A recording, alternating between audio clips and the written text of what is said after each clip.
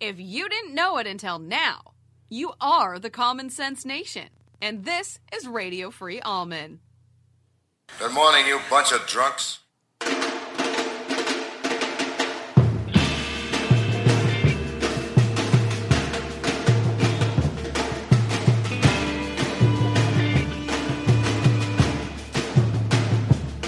Oh, give me land, lots of land, and the starry skies above. Don't fence me in. Let me ride through the wide open country that I love. Don't fence me in. Let me be by myself in the evening breeze. Listen to the murmur of the cottonwood trees. Send me off forever, but I ask you please. Don't fence me in. Don't fence me in.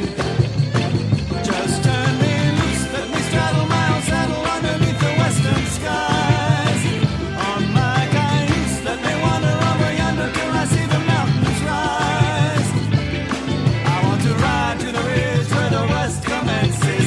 Gaze at the moon until I lose my senses. I can't look at hobbles and I can't stand fences.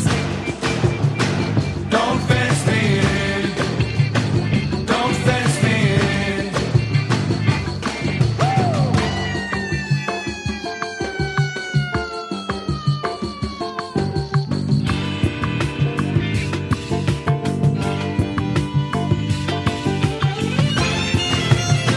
Watch out, people. Crazy morning out there. The weather, rainy. Good morning from the Discovery Design Studios, everybody. Good morning, everybody. Hi. Hello, Phil. Good morning. How you doing, bud? Best day ever. You know, it's kind of crazy. Traffic's going to be horrible. Don't fence me in. People, Let me be by myself in the evening breeze. Listen to the murmur of the cottonwood trees. braking incessantly. It's the biggest problem with American driving habits. I must ask you, tell you that if I'm asked, Just turn me loose, let me straddle my own Jamie, what do you think the biggest problem is when it comes to driving in America? I would say braking. cayuse, let me wander over yonder People brake too much. Overuse the brakes. I want to ride to the ridge where the think? west commences. Yeah, I do. I agree with you. St. Louis especially. I can't look at hobbles and I can't I stand think it's a problem. It's an ongoing American problem. Don't fence me in. It's a white people problem, but it's an American problem nonetheless. Don't fence me in. Yeah. Don't fence me in. Don't fence me in. This kid border thing's going to get even crazier as the days go on. Believe me, I promise you. We got our three-camera shoot going today, too. That's cool. I wore what's called my marijuana shirt today. Everybody thinks this is marijuana leaf. It's not, but it doesn't. You can't tell them it's not because they'll keep insisting it is a marijuana leaf. Today, there'll be something that is commented on today on the Facebook page of Beyond that I was wearing a marijuana shirt and I'm not a real conservative and all that stuff. Right. That'll happen today. It's happened before when I wore this shirt before. It actually is. This is like an athletic line of equipment and stuff like that and gear. And this is a Japanese maple leaf, people. It's a Japanese maple leaf. It's not a marijuana leaf. Listen, I support medical marijuana. I support. I believe. I don't know. I'm not really menaced by the marijuana thing, to tell you the truth. And so, even legalizing, I'm not really all that much of a weirdo about it. But I'm not saying you're a weirdo if you are for illegalizing it still. But I'm just saying I'm not really too weirded out about it. But this is not a marijuana shirt, okay? Can we tell people this first and foremost? It's not. And if we could scroll something on the bottom of the screen, not a marijuana shirt. Disclaimer. Because people do get very upset about that. It's like, Really? okay, it's not. It's a Japanese maple leaf. It does look like. Listen, it looks like marijuana.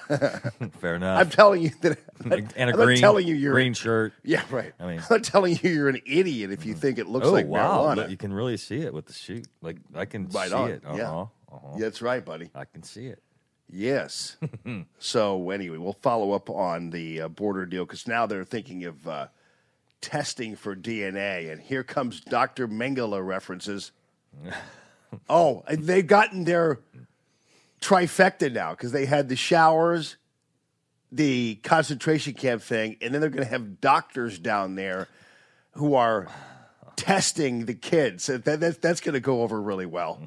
You As know, they march to the showers. yeah, right. I mean, it's going to be, they're going to go crazy on this one. I'll follow up on that for you a little bit later on. And then we have the bill that was introduced by Ted Cruz, which apparently is getting a lot of support. They're just basically going to have other facilities to keep the families together. There's nothing wrong with that. I'm glad, as you pointed out yesterday, Phil, it kind of lets us off the hook a little bit too, to a certain degree, because we're not defending separating families, even though it's defensible under the enforcement of the law. It's just hard to defend on its face because everybody's like, you hate children. And so this makes it a little easier on us, let's put it that way, in terms of following the letter of the law. And, you know, I still believe in the no tolerance law. I still believe in that. I'm still supportive of that. But if you can make it easier for me to defend it, thank you. I'm good. So there was a little bit of an accident on Kings Highway heading down here to Gaslight. And I took a little detour, so I went down to the convenience store where you can still see the accident. So I go and get my Renoco coffee at the convenience store. I forgot what it was called. I don't know. What's your favorite convenience? What do you like, Quick Trips or do you I'm a QT guy. QT guy? Yeah. Oh, for sure. QTs are good. QTs are Quick Trips are good. QTs, they're the ones that have like the 700 different kinds of iced teas, correct? They have a good selection if you like iced tea. If you like iced tea, Uh-huh. and if you like sugared, especially sweetened iced tea, which I don't, but if you do, and you want, you know, mango iced tea Right. or pineapple iced tea or whatever, they got that for you. Oh, right there on tap. Yeah. And You don't like sugar in your iced tea? No, dude. I'm an unsweetened sugar tea guy. Wow. Yeah, I can't do sugared tea. You know, but a lot of people have to have it, you know, especially people from the South and their sweet tea. You know what I mean? Yeah. But I tend to like mine just the way it is, you know? And I've never, my mom used to make sun tea, like out in the yard, you know? Yeah. And it was just unsweetened tea. I like unsweetened black tea even more. But anyway, so I'm out there in the convenience store, and this old guy, I don't know what he was doing there, but he's looking out the window at the accident, and he's like, "That blind black son of a bitch." I'm like, Well, really, dude? It's a black guy. Right. Black people are harder on other black people, you know? They call it like they see it, that's for sure, with Yeah. each other. I will agree with that. I don't know why he had to throw in the black part there. Yeah, though. well, Blind black son of a bitch. yep. Man ran a stop sign. Can't believe it. Do it all the time over there. Last time I ran into a metro bus, everybody had to get off the bus. It's like, okay, gotcha. But yeah, I was a little shocked. Like, dude, like white people, when they criticize other white people, they don't use the white part of it. No, they don't. Dumb white bastard. No. We don't say that. We No, don't no. say things like that. Nope. No. That'd We be don't. We weird. don't do that. That'd be weird if we did. If I heard somebody say that, I think that would be a little weird. Like you wouldn't hear us say white ass hoe. You know what I mean? Never heard anybody actually say that, no. No. Maybe the pimps of evil might use that kind of terminology, but I wouldn't use that terminology. Good morning, everybody. We're already classing the place up here in the Discovery Design Studio. So, did you see, by the way? Oh, here's one. I love these little the morning. Here's a morning factoid for you. Did you know? I love these. You know, when you listen to some of these radio shows, and the DJs have to like throw in a fact as they're running up to, you know, as they're trying to hit the post on a Foghat tune. Did you know? By the way, before we get to the slow ride, everybody, it's a slow ride to work. Speaking of that, because of the traffic out there. Speaking of slow ride, here, let me see if I can. Let me see if I can do that. Oh, I had something all set up here. Let me just do this real quickly. People, stand by, because stand by and busy yourselves with the rest of your day. Take a break. Take a break. I'm actually going to have to buy it. That's okay. I'll go ahead and buy it. I'll pay 99 cents for this kind of unbelievable radio magic. You kidding me? For the song Why, Slow Ride? for the slow ride and the talk up to the slow ride and the factoid that comes along with the talk up to the slow ride from Foghat. Is there anybody actually on the airwaves still really playing Foghat? They're actually not half bad of a band. Fool for the City, I heard on the radio not too long ago. Oh, yeah, I cranked it up, so I remember. But I'm surprised that's not in a commercial yet. But anyway. oh, yeah. Yeah, listen to this. 97.5 here in beautiful O'Fallon. Oh, the weather's crazy out there on the streets. It's raining, so slow down for your slow ride. By the way, as you know, everybody has the same breakfast every day. Take it easy. Slow ride. Take it easy. That again, because I kind of got the factoid in at the tail end. So what I should probably do is start with the factoid and then get into the weather and then hit the post on the slow ride. Okay, you want to do that this time, okay? Here's an interesting fact for all you waking up. Did you know most of you are probably having the same breakfast because Americans do it every day, the same breakfast every day. Be careful out there, by the way. The weather is crazy. The streets are wet. You're in for a slow ride this morning. Nailed it. Take it easy. Yeah, right? Perfect. Slow ride. Take it easy. Yeah, so you got to get the factoid out first, but the other stuff's all That was awesome, man. You know, if a radio station with just music, you'd be a really great DJ at that, I'm sure. But my boss would have yelled at me because they didn't get the call letters in. See? Didn't get the call letters in. Hey, great show today. By the way, that break, Shady, it's usually a fired on-air guy who's the program director. Shady, really great. Named Stormy. Stormy White is your programming director. He's the guy, you know. Stormy Miller, Dusty, Stormy Miller. Programmer named Dusty Johnson out there somewhere. Because I used to, you know, I did for a while there in country music as Dusty Miller. So I've kept that name, Jamie. Now I'm your boss, running the station. Okay, Dusty. But great to show today, Jamie. The only problem is you just didn't get the call letters. A great hit in the post there on the Foghat tune there at 6:13, but you just didn't get the call letters in as much as you can. Okay, Right. Glad we had this talk. yeah. Right. Don't forget the $1,000 contest either to listen. So let me do this again. I'll get this right. Okay. Awesome. It's a Rock 97 morning here, and boy, is it crazy out there. The weather is going crazy. Yeah, shoot that up. Hang on a second. Let me do this again. I didn't start with the factoid, like I said. Oh, okay, then I'll get to things. Hold on, people. Just have a little fun here first. Leave me alone. People are laughing, man. Well, thank you, Phil. Thank you, everybody, I'm for just laughing. saying, man. Brandy's laughing. Let's do another one here. Okay, I'll try this. I get the call letters in, so the boss, so Stormy Miller's okay with that, and Dusty, his assistant's okay. Right. It's time's for real. We're on. Right. Okay, hold on. It's a Rock 77 morning here, and would you believe most of you out there are probably having the same breakfast you had yesterday? Yes, Americans have the same breakfast every day, according to a recent survey. By the way, my survey says the weather, crazy, the roads wet. You're in for a slow ride this morning, everybody.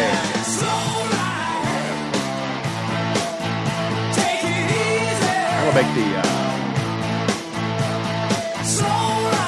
the post-show meeting go well. Way to get the call letters here, Jamie. Thank you, Bill. Rock 77? Yeah, Rock 77. Actually, this is actually a better song than it's getting credit for, don't you believe? This song kicks ass. Yeah, I mean, it's really a good song. No question. I mean, near the end, the drummer, the build, it speeds up. It's amazing. Way better band than a lot of people think. It's fun to say. That bass right there, bro. Yeah, I don't know. The guy's like shooting his fingers out. Has no fingertips. At the skating rink when I was growing up, this was when everybody had to get off the wood there and get to the sides, and all the teenager dudes, it was all skate for just guys. And so we would just clear through little kids, and all the long-haired hippie dudes would get out there and haul ass around there. It's so cool, so cool. I admired them. I'm sure that was like that was a show though. You know, those guys thought they were the coolest thing on earth, right? Because people were watching them. You know, they're going backwards at like 40 miles per hour. You know, flowing long hair. Yeah, right. Leonard Skinner, bell bottoms. Right. Oh, exactly, bell bottoms. Bell bottom. They're hockey skates. Did you rock a pair of bell bottoms? I bet you did. Yeah, I did. I did that. Not true, because I was, I had a pair of white bell bottoms. I liked. Oh, so you were that guy. Yeah. Did you do? You didn't do the figure skates, so you wore hockey skates. Yeah. There was none of the dudes who wear figure skates. I'm gonna get beat up in the parking lot after that. Figure skate. Dudes wear figure skates. Kill. This song kicks ass. You had to have Levi's. If you wound up with those, my mom, she was would just refuse to get me like brand name stuff most of the time, so you're just paying for the label. And she was absolutely right, of course. But still, I didn't want some ghetto Lee jeans. Rustlers. Yeah, Rustlers. Oh man, that was a Target brand or a Venture brand or something. Yeah, man. Yeah. If you didn't get your jeans from Colonel Days, Right. you were not accepted into the next water pipe session. Right. Stay out of the smoking area. Yeah, Colonel Days. Yeah, but some kids had to, but my mom always. I did manage to get a pair of Levi's, talked her into that. But You must have got hand-me-downs too. oh yeah, that's all I wore. I mostly were my brother's clothes. But they didn't have, like in school, and that's where you had to wear like formal stuff. They wore their clothes. This is an 8-minute song. Did you know that? Because of the end is so awesome. We're about to go into the ending. It's amazing. Great song. Fool for the City is a really good song too. So what they do on the radio when they had to have an 8-minute song, aside from go out and blow a bone? That's what they did. Oh. That's why it was such a great song for the jocks to play, because they could go outside. But what they do for, like a KSLQ, do they just kind of... Hope you like that song, everybody. Goodbye. Just turn it off. Right. Yeah. I mean, what else are you going to do? Well, I can't keep this going, dude. Let me just go down here a little bit. Here. Is this it? Now they're speeding up, which is hard to do. Don't tell me these guys are all dead. Are they alive still? I don't know. I heard their name mentioned. Not maybe in the last 5 or 6, 7 years. I heard something about them, but I don't know. Maybe it was somebody died. They're speeding up. All a really great show, except I heard you speeding up. Foghat, man. Yeah. They had some energy left after 7 minutes, 17 seconds. Giving the audience out there a little treat, a little extra music. He'll wake you up.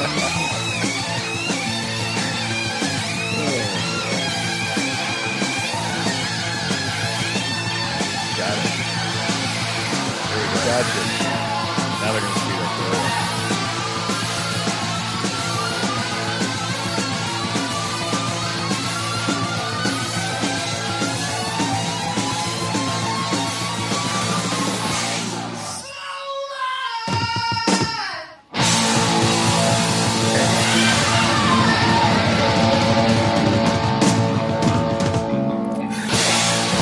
All right, guys, that was really good. Way to go. That was rock. That was Rock. Rock 77. Thanks for mentioning it, Phil. As a matter of fact. So this border thing. By the way, you see the news, too, today that food stamp applications are at an all-time low right now. Now, I've always supported the food stamp program. You know, like when it comes to welfare and things like that, I never considered food stamps to be one of those things that it's weird. Republicans would always go after them. You know, food stamp cuts and things like that. I'm thinking I would think you'd want to go after, or at least look for abuse or do whatever before you just cut food stamp programs, because it's the one program. If the government's going to steal my tax dollars and redistribute them, it's the one program I could probably defend and feel better about when they would be the food stamp program. Yeah. Because there are a lot of people who use them who really are just like seriously like in the middle of some kind of job loss, or they are, something happened, something catastrophic might have happened. Somebody might have had like a huge medical emergency, and suddenly their income has been drained or what have you. Or some people don't have jobs. Some people are temporarily laid off, temporary layoffs, that kind of thing. And so food stamps fill a need there, a void there, and they're, easy to use, and they're just, and I know they're abused. I know people do, for instance, sometimes in other areas sell them, like they barter them, and they'll sell food stamps to somebody for cash, so then they use the cash for booze or whatever. Yeah, I've had an offer before outside of a liquor store. Have you? Yeah, people walk up. Back in the day, but now did you take them up on it? I did. I helped them out. Did illegal immigrants, are they able to get food stamps in that today? I don't think so. I mean, I really that's the other problem I have with the whole immigration situation and illegal aliens and people who support them. You're really abusing. You're really just abusing them. You're really just supporting this itinerant, nomadic subculture of people who really can't even really partake of the system. I think some of them might be able to. I don't know. I think some people with like I really actually couldn't answer that question, but it's not to my knowledge that illegal aliens are getting welfare, but they're supported in other ways, and ultimately are taxes on the system. But more than anything else, they're also, and some of them do actually have, they might have a green card that is expired, but they're still receiving assistance. I don't know, but and the illegal immigrants on welfare probably don't amount to a significant enough number for it to be like a huge drain. I mean, our system is drained by a number of different liabilities, and actually Social Security is one of them, even though, and before I get in trouble over Social Security, keep in mind Social Security is not, it is an entitlement, and people will argue that it's not because they pay into it, but you're paid back 3 to 1. So it is an entitlement. You're getting 3 times the money you're putting in to Social Security if you're going to get it at all. If many of you if you're 50, 55, whatever, and you probably will. If you're 35 or 30, if that money's around, it'll be a good thing, but it'll be kind of a miracle because they're just spending it. Your money's already spent, because my Social Security, what I'm putting into Social Security now is paying my mother. So That's the money. So I don't. At one point, they're not going to be able to catch up necessarily. But the money I'm putting into the system now isn't money. They're saying, "Oh, look, we'll just save this for you, Jamie." No, they're spending it on my mother or your mother or whatever. Yeah, I know some people in that group like you, and not so much me, but like you, who are paying in, and they're like, "Well, it's going to run out. Thank God, it's our parents are going to get what they were promised. Whatever happens, thank God they're going to get what they were promised." Right. And that's what you're saying. And Which is why it's so ridiculous when we have arguments over trying to resolve the Social Security system. The Democrats and others will always say, you're stealing from the elders, or you're hurting the older population, or I forgot the word they normally use, but you're abusing your elders. Nobody, it never affects them.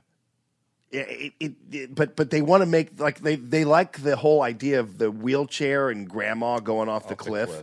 They like that, but that there's no way in hell these people are affected in any way negatively by those situations. It's only people for the future, and I do believe in ultimately a prorated system. I'd rather them just let me keep my money, write me out. Just give me.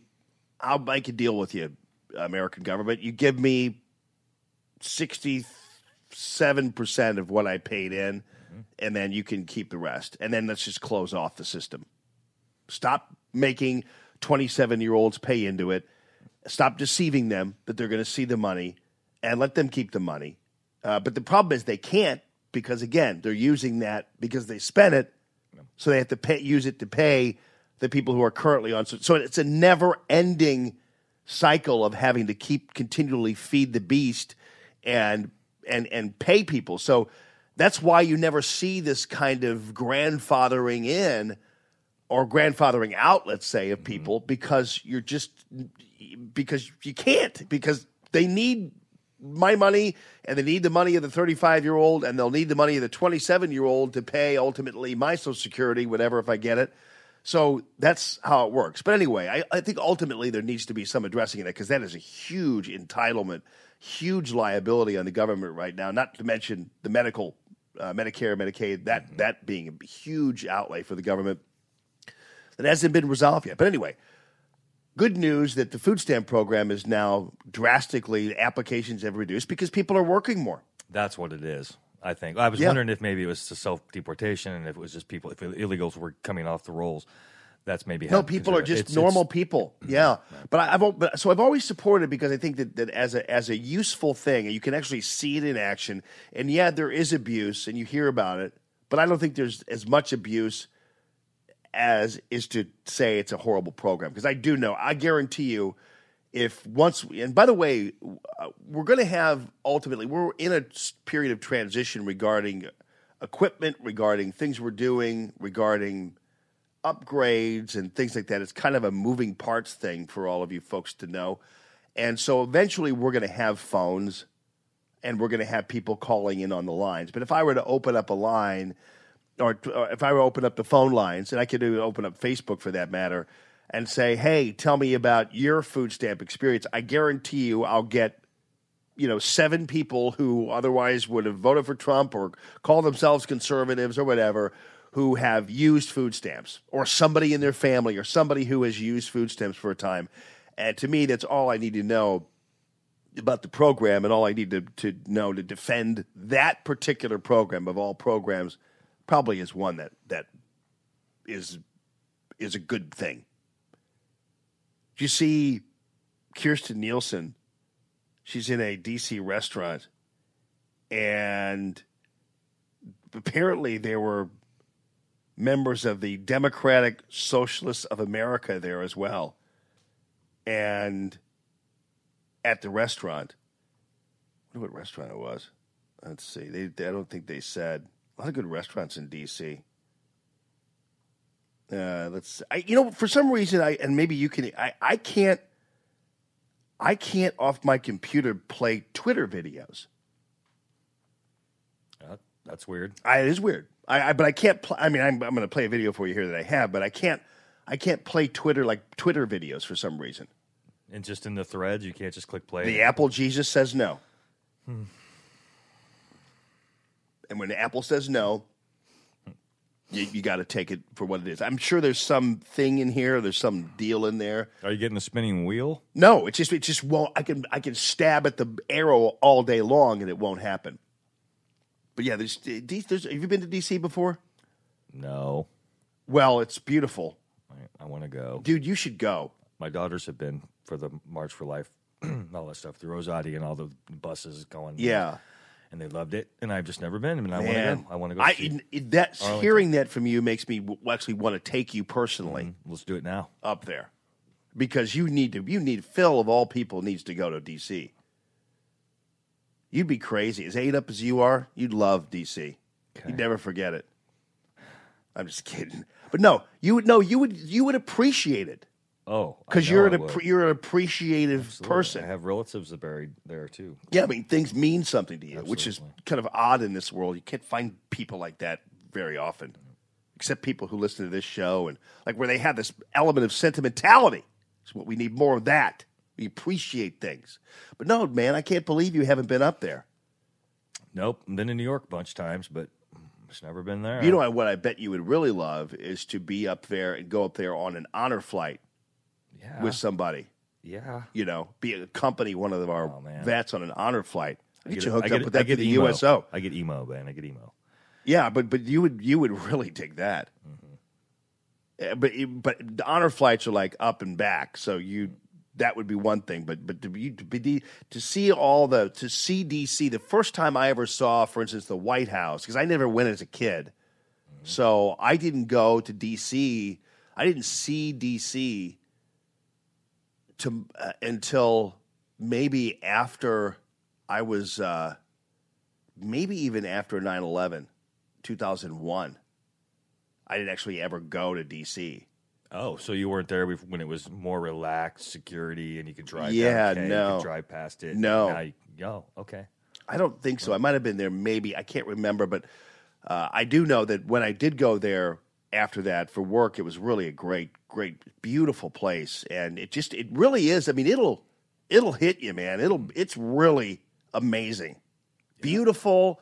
And, for all the monuments and everything else, I remember saying that normally, as Americans, you or whatever it happens to be, you don't worship a stone, but these mean something though. These are different than seeing the Washington Monument, seeing the Jefferson Memorial, seeing the Lincoln Memorial, seeing the glass pond, and seeing what Martin Luther King saw from the steps, of the Lincoln Memorial. Seeing the U.S. Capitol, which is actually my least favorite place, just because of what goes on there. It's almost like I want to see that too, though. It's the house of the pimps of evil. People. I don't know, but the White House is really cool. I mean, it's just I went when I went with Aiden to the inauguration. We actually took a cab out to Mount Vernon. It was great. So I mean, it just is a beautiful, very storied, humbling, and of course Arlington is unbelievable. So yeah, you ought to go out there. But it's a great place. Some great restaurants out there, and it's even better. Like if you're a young straight male, it's even better because all the guys up there are gay. So you have so you have the run of the place if you're a straight male. I'll bring my drummer. Yeah, Single straight male. there you go. He'd love DC, and he because there are a lot of beautiful women up there, and they're all working government or whatever else, but they can't find a man because the men are all gay in DC. Most of them are.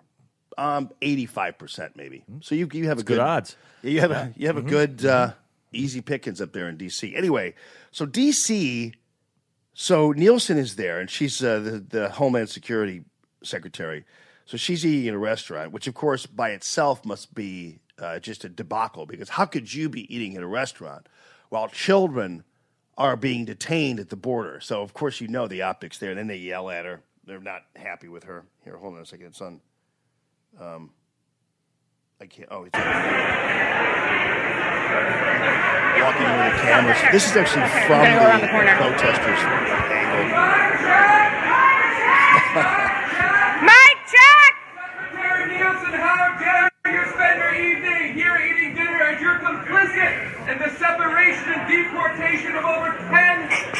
children separated from their parents. I knew they'd make that connection at that point, right? Yeah, how can you be at the restaurant while they're being separated by their parents?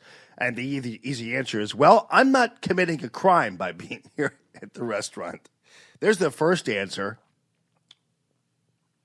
Can you imagine, and then the other people all eating at the restaurant are just looking at it. How can you enjoy a Mexican dinner as you're deporting and imprisoning tens of thousands of people who come here seeking asylum in the United States? We call on you to end family separation. That's where you need a bouncer to basically grab the guy by his throat and have him out of there in a second. How this restaurant tolerates somebody screaming in the restaurant for any more than 10 seconds is beyond me. Yeah. Yeah, that's. I'm sure it's a nice restaurant too. So yeah, and she has security. So by now they should have had their fingers in the guy's throat, but they just let the guy scream. That voice too is just such the stereotypical. It's the same voice that we heard earlier. Staggering how similar. It's like the same guy is doing everything. It's just like, and he's so passionate. He's so feeling it. I just want to. It's like, who hurt you? I used to have some stingers back at the dinosaur station I played, and this is the same guy. You should be so proud of yourself. That guy. Yeah. You should be ashamed of yourself for supporting the fur industry. That guy. Right. There was another guy who chased some woman who with the incoming DeVos, and they chased her around when she first got appointed to the Secretary of Education, Betsy DeVos. Yeah, that's right. Mm-hmm. Is it DeVos? Yeah. She is DeVos. So they chased her around and yelled at her. I think this is the same guy. I think these guys are all members of the same family. Separation Loudmouthers. And there's always that one hag with them. Yeah. The one loudmouth hag. Yeah, there she is. She's the one who screamed a while back, I hope your wife gets raped so she can't have an abortion. That one. That's the same one. I think she screamed, that one, the rape abortion one, I think she screamed like some candidate's wife or some guy's, some candidate for, I can't remember who that was. Abortion! Shame! Shame! Shame! I mean, how long are these security people going to put up with this? How long is this restaurant going to put up with this? How is it possible that this is even remotely acceptable at a private establishment? And I realize the secretary is a public figure. I get it. But she's in a private restaurant. And this is there's a minute into this tape. These people, first of all, should never even been able to wander through the door. I was going to say, how'd they get in? Were they all sitting, waiting? Was it a setup? Are they stalking her? I don't understand the setup. Because if a group of people walk in, obviously they're there to start trouble. They're not even patronizing the place and getting a water. I don't even understand how they would be allowed to.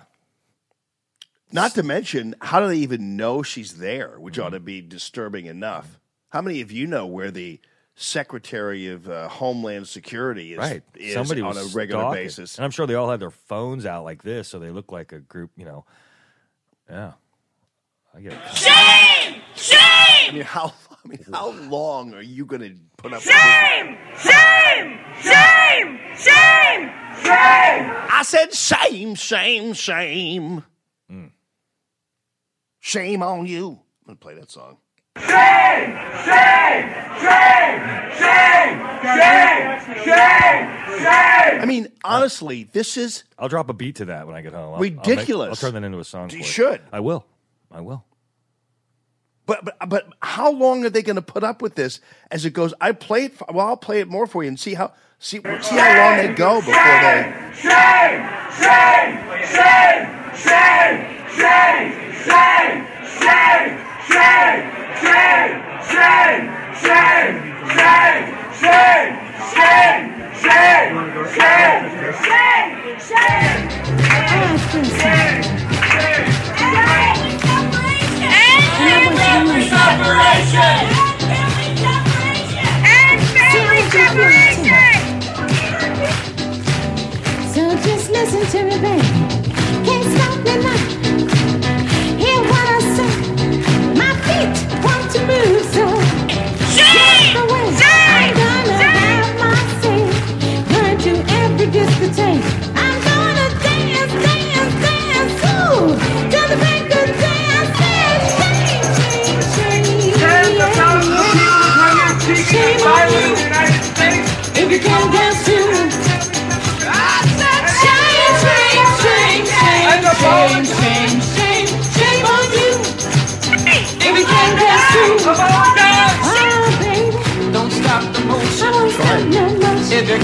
Shame!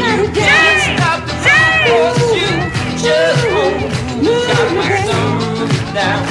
Got my diamond in the back. Put on the shaking when you move it if it's all right. Shame! Shame! Shame! Come on, shame! Come on, guys! Shame! Shame! Shame on you! If you can dance to Apologize! Apologize! Apologize! Apologize! White people singing black people are beautiful. And find a dancing man. If you really think you're bad,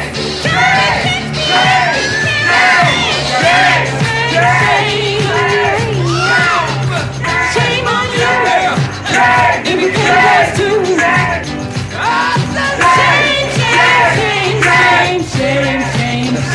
Shame on you. If you can't dance too. I'll do it, baby. I'll get it to you.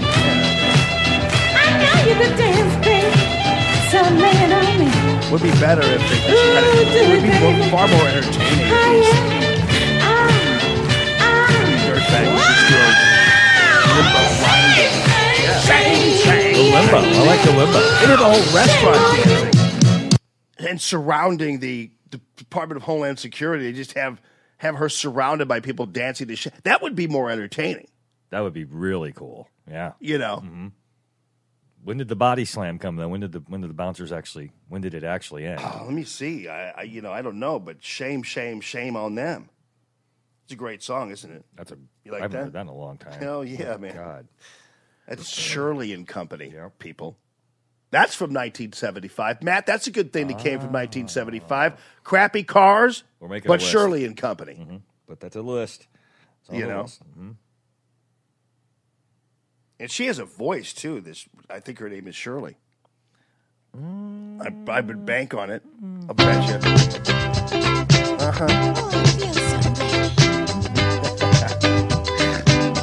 KTEL stuff right here. KTEL Records presents the best hits of the 70s. She's with some bearded dude there. Is that So Ed just Company? listen to me, baby. Can't stop me now. Hear what I say. He looks My like feet want to move, he so looks like Roll George. get out my way. I'm gonna have my say. I'm gonna do everything to take. I'm gonna dance, dance, dance. Ooh, till the break of day. Shame, shame, shame. Shame on you if you can't dance too. Shame, shame, shame, shame, shame, shame, shame, shame on you if you can't dance too. She's dancing next to a bearded guy. Don't stop the motion. Oh, yeah, it's a guy. If you get the notion, you can't stop the groove, cause you just won't move. Got my sunroof down, got my diamond in the back. Put on your shaking ring of movement if it's all right. Who is that guy? That's Prince. I don't know. That's pretty He's cool. and he's only in Company. Right. Because Shirley's right there. So the bearded dude's in Company. Shame, shame, shame, shame, shame, shame, shame on you if you can't dance too. Shame on you, too. If you don't want to go, remember one monkey don't stop no show. My body needs action. Ain't gonna blow. Yes, I'm going Studio out 54. and find a dancing man. If you really think you're fast, try to catch me if you can. Shame The on white you, dude is girl. awesome, by the way. If you can't dance too. Shirley is great, too. But the guy who's pulling a lot of the freight when it comes to the vocals is White dude? the white dude. Yeah, that's him.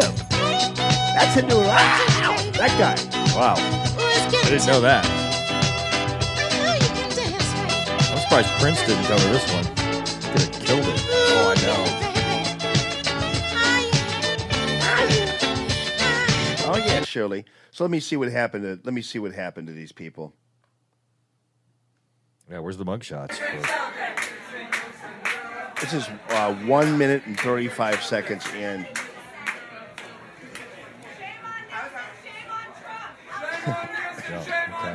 Shame on Trump. Shame on Trump. Shame on Nielsen. Shame on Trump. Shame on Nielsen. I Shame mean, on this is Trump. one. Shame on Trump. Actually, you know what? No, this is back time. So let me just go back to the beginning. So this is 10 minutes these people are in this place, at least as far as the. Save her.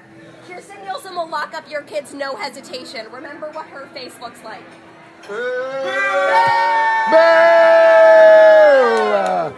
Shame. Shame. Shame. Shame. Shame. So they, I think, you know what? It's 10 minutes they're in this restaurant. 10 minutes. Well, I'd have been having a comp meal, dude, if I was in there eating. I'm not paying for any of this. I would give them a comp meal and it'd be my fist.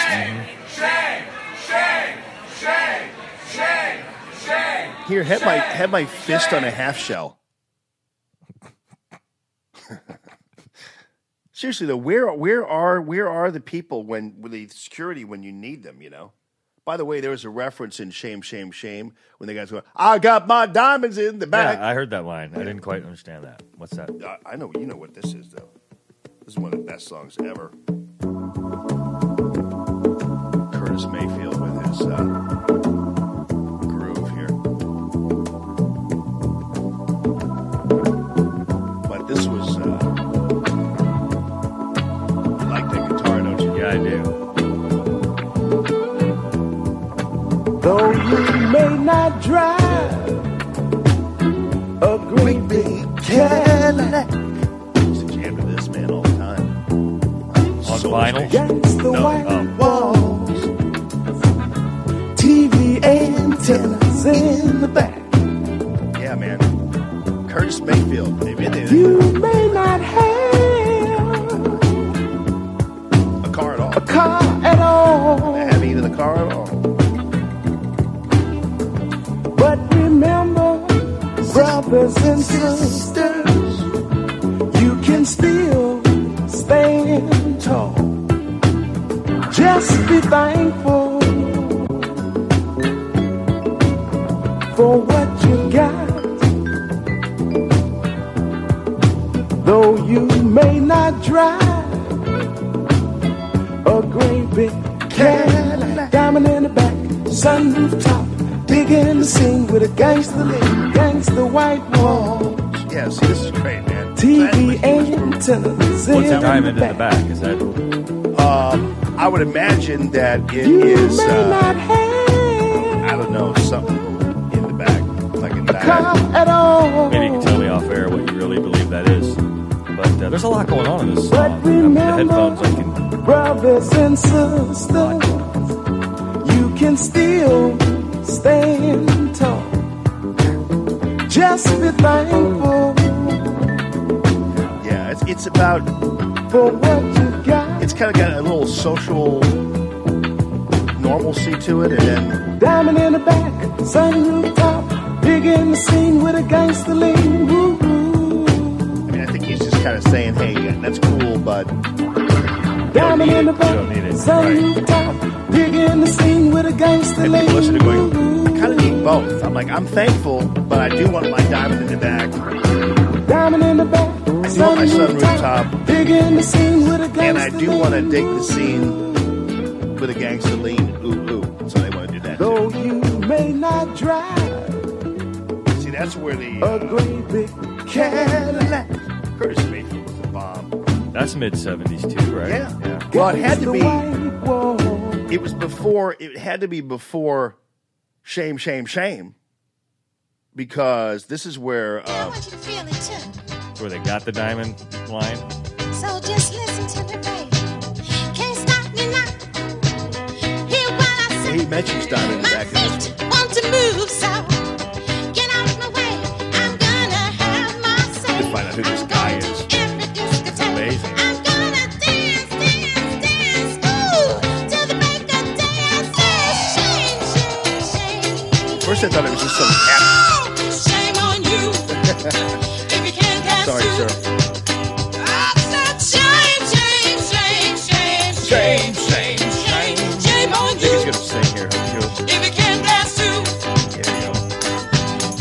won't stop the motion. If you get the notion, It's a white guy you right can't stop the groove, cause you just won't move. Got my sunroof down, got my diamond in the back. Put on your shaky ring of woman if you're gonna Come on, man. Somebody find out who that man is. George Lowell or somebody said on Facebook. No, it can't be Lowell George. That's Lowell George from Little Feat. Somebody said that in the comments. So I said at the beginning he looked like Lowell George, did? but somebody said that is Lowell George. that's what somebody says, but I'm not sure. But that would kind of make sense. And then you kind of thought it at first, and you know that. But band. there's no way. Could he hit those kind of? I think he could, but no. Wait a minute though. That was 1975. Lowell George was dead by then. Oh, so Now, if that's Lowell George, that's a miracle. But Lowell George was dead by then, I think. But he definitely looks like Lowell George. But Lowell George died in 1969, so I don't think that could be him. I like looking at that band. I really don't know much about that band. I bet you if you looked up Shirley and Company, they'd tell you who the bearded guy was. I'll find out. Or you know what? Nowadays you can just Google who was the bearded guy in Siri? Shirley and Company. Right. You know. No, I dare you to look up who was the bearded guy. twosome in the 70s. American disco group, Shirley Goodman, Jason Alvarez, now a pastor. Is he? That's somebody telling you who he is. Jesus Alvarez. Ja- It's Jason Alvarez. He's now a pastor? That's what it says. Wonder where he is. Boy, I'd like to get him on the air. Wouldn't it be great to talk to him? That song hit number 12 on U.S. Pop Oh, charts. hell yeah. You know it did. Mm-hmm. Yeah, it did well everywhere in the world, actually. Number one. Wow. Number one in Austria. So Of course. Yeah, those Europeans love They love did. that kind of stuff. They love that disco stuff. They couldn't do it themselves, except I do think that the ABBA and those people were pretty good. They held love their own, ABBA. right? Mm-hmm. I mean, Europeans, right? Mm-hmm. So they held their own there. Absolutely. I love that. So Jason Alvarez. Okay, now look up. This is why I don't go I to want to see a sleep. picture of him real quick. Now look up. Cuban born. Wow, really? Yeah. Now look up Jason Alvarez on Google and see. And he's a pastor now. He is. And let's find him. He's a Christian musician, worship leader, guitarist, and pastor. He must be like in his 70s or 80s, at least. Born in 51, so he's 11 years younger than my. That can't be right. 51, so he was 24 or something, 25 when Okay. he sang this Yeah. song, and so he must be there. Yeah. Still kicking. We have so much fun. I forgot who I was having on today. Let me see. Jim Talent's on in a few here. Let me see what time I said he was supposed to be on. 7 a.m. CST, baby. That's what we're going to have Jim Talent on. But yeah, can you imagine? Now let me ask you this, people out there, people of the American nation, people of the Common Sense Nation, people of Radio Free Allman. Where is it? Just ask yourself this as you are, because I'm not trying to brag on us or anything, but just ask yourself, what other radio show that comes to you absolutely free with the push of a button or on your Facebook page, what other radio show could possibly meld concentration campy kids at the border, Antifa loudmouths in a D.C. restaurant, the Department of Homeland Security Secretary, Shirley and Company, Curtis Mayfield, and an explanation of Jason Alvarez, all in one topic? How could that possibly be that you cannot find that to be a miracle upon miracles and a thing that you should appreciate and love? And it's on a 3-camera shoot. Count them. 1, 2, 3. And lit by lamps from Bed Bath & Beyond. Unbelievable. I don't know how anybody can just say, you know what, I'm satisfied. If I just collapse today, I will have lived it all. You had me at Foghat. Yeah. So I didn't even mention I was Foghat. done right there. I was like, this is the best day, best show I ever. didn't even mention Foghat, Phil. I mean, but I don't know where people are going to get this kind of vibe. and you're probably stuck in traffic, so you're enjoying that. And I'm not going to some kind of stop set or something where I'm going to have 8 minutes of whatever. Now, believe me, we're sponsored and we're getting sponsored. And thank you to Discovery Design for the studio. And the Pootie Wellness is coming on board. We have Santino coming on board, cigars and cocktails, which is great. I still have to put a Facebook page up, post about that. Mattress King is supporting the show now. And Mattress King is very cool, actually. It sounds like, oh, Mattress King, another mattress store. No, these guys are pretty cool. The filling of the mattress is bamboo, and it's really a comfortable mattress. And the guy, is basically sells by appointment, and these mattresses are just 75% the price you're going to pay anyplace else. I went out there to see him. But anyway, so we have advertisers, but even when we have a full boat of advertisers, we're not going to go away for 7 minutes and then come back. Because, first of all, that's not giving advertisers the most of what they should get. Because I guarantee you, about halfway through a stop set, the likelihood is that people punch out anyway. Yeah. They're going someplace else, or they're doing something else. So they're not listening to the commercial you're paying good money for. Mm-hmm. So, so when we're sponsored and we're up full, we've got a seamless way. We have a brand new way of kind of putting everything in that's going to give you a different radio experience. But I digress. That's awesome. Little man. mix right That's here. exciting. I'm glad. You take this little, this little segment, which was an hour, and you tell me that you can't, that anybody can beat that. No. Eclecticism. Yeah. Just telling you. I informed you, we entertained you, we wowed you, we disgusted you. I don't think we disgusted you, but nonetheless, there are all kinds of ways we can jab at your emotions here. Do you want to go? Let's get, because Jimmy's going to be on with us in just a couple minutes, so we're going to do our national anthem and then treat you to a little bit, and then we'll be back. Yes, it's Radio Free Allman from the Discovery Design Studios. And now, ladies and gentlemen, our national anthem. Oh, say, can you see by the dawn's early light what so proudly we hailed at the twilight's last gleaming, whose broad stripes and bright stars through the perilous fight o'er the ramparts we watched were so gallantly streaming, and the rocket's red glare, the bombs bursting in air, gave proof through the night that our flag was still there. Bum, bum, bum. Oh, say, does that star-spangled banner yet wave o'er the land of the free and the home of the brave?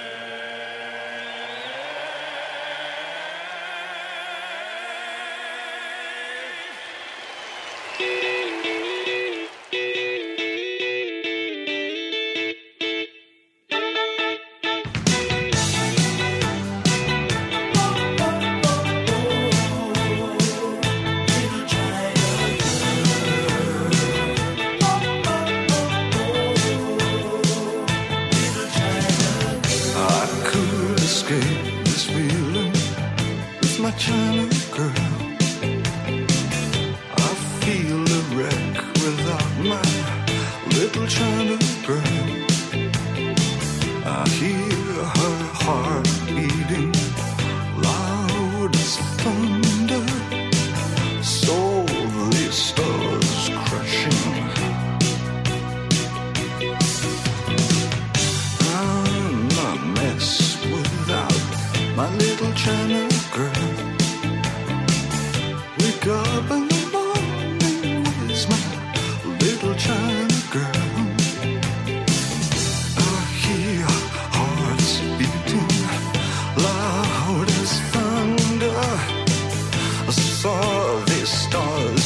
crashing down. I feel tragic like I'm Marlon Brando when I look at my China girl.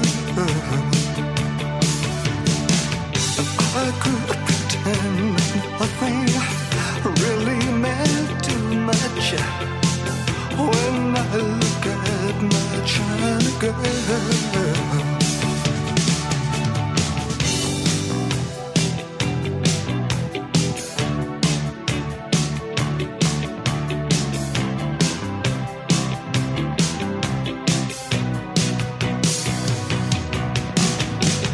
I stumble into town just like a sacred cow. Visions of swastikas in my head, plans for everyone. It's in the way of my eyes.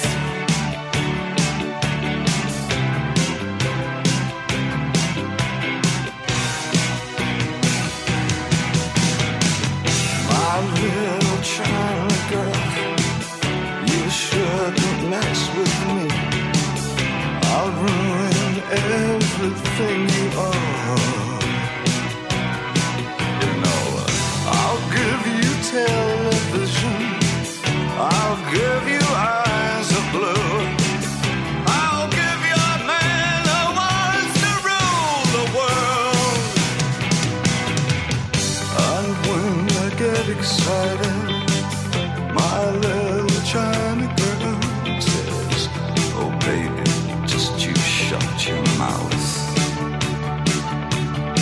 She says,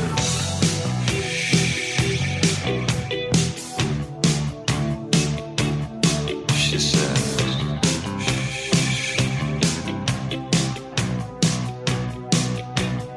she says.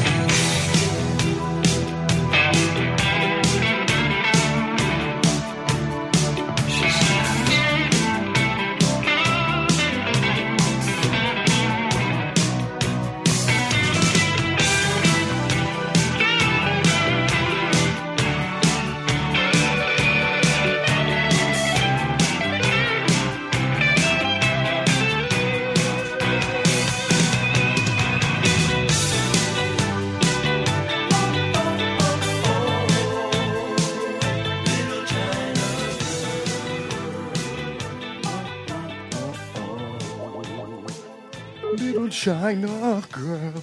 I bought this. One of my first albums I ever bought was this Young Americans. Hello. Good morning, Jimmy Talon. How you doing, buddy? I'm fine. How are you, Jamie? Just fine, thank you. Here with Phil Valencia, just hanging out. And Good morning, Jim. Having a good old time, but also running through all the craziness regarding this whole border situation. Now, I was warning people that today, Jim, there's consideration of using doctors to possibly try to find out whether or not these are real parents, and it's kind of now gotten to the point where all these references they're dealing with, like DNA tests to verify parents of immigrant children, because there's some suggestion that there are some people just sending children over here, and they're not even really the children of the parents. And so now suddenly we've got the concentration camp reference, we've got the shower reference, and wait till you see the Dr. Mengele reference. I mean, it's getting really out of hand, although I'm glad the Republicans came up with an alternative. I think Ted Cruz's plan is a good one. What's your take on all this?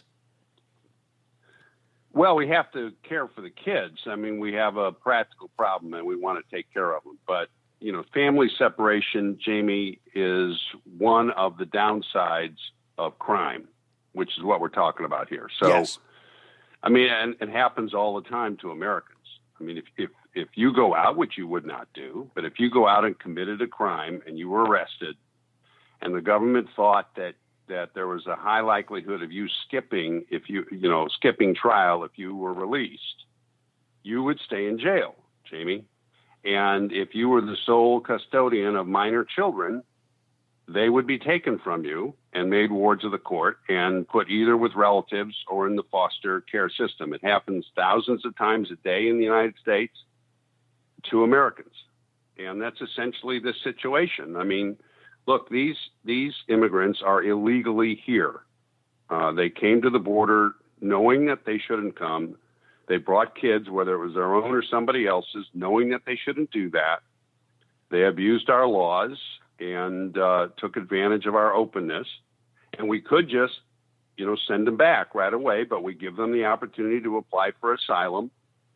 And while that's pending, we don't release them because that would be exactly what they want. That's the whole point, to get over the border, albeit illegally, and then disappear into the population. So we have to take care of their children. And obviously we need more resources to do it.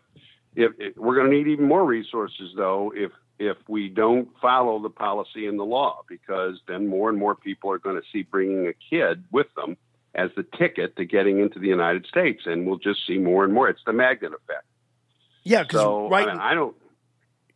Yeah, Jimmy. Go ahead. Well, right now though, that's the problem with the widespread outrage and the images of a crying Statue of Liberty that we're going to get. Because right now there's this insinuation that there is some deal where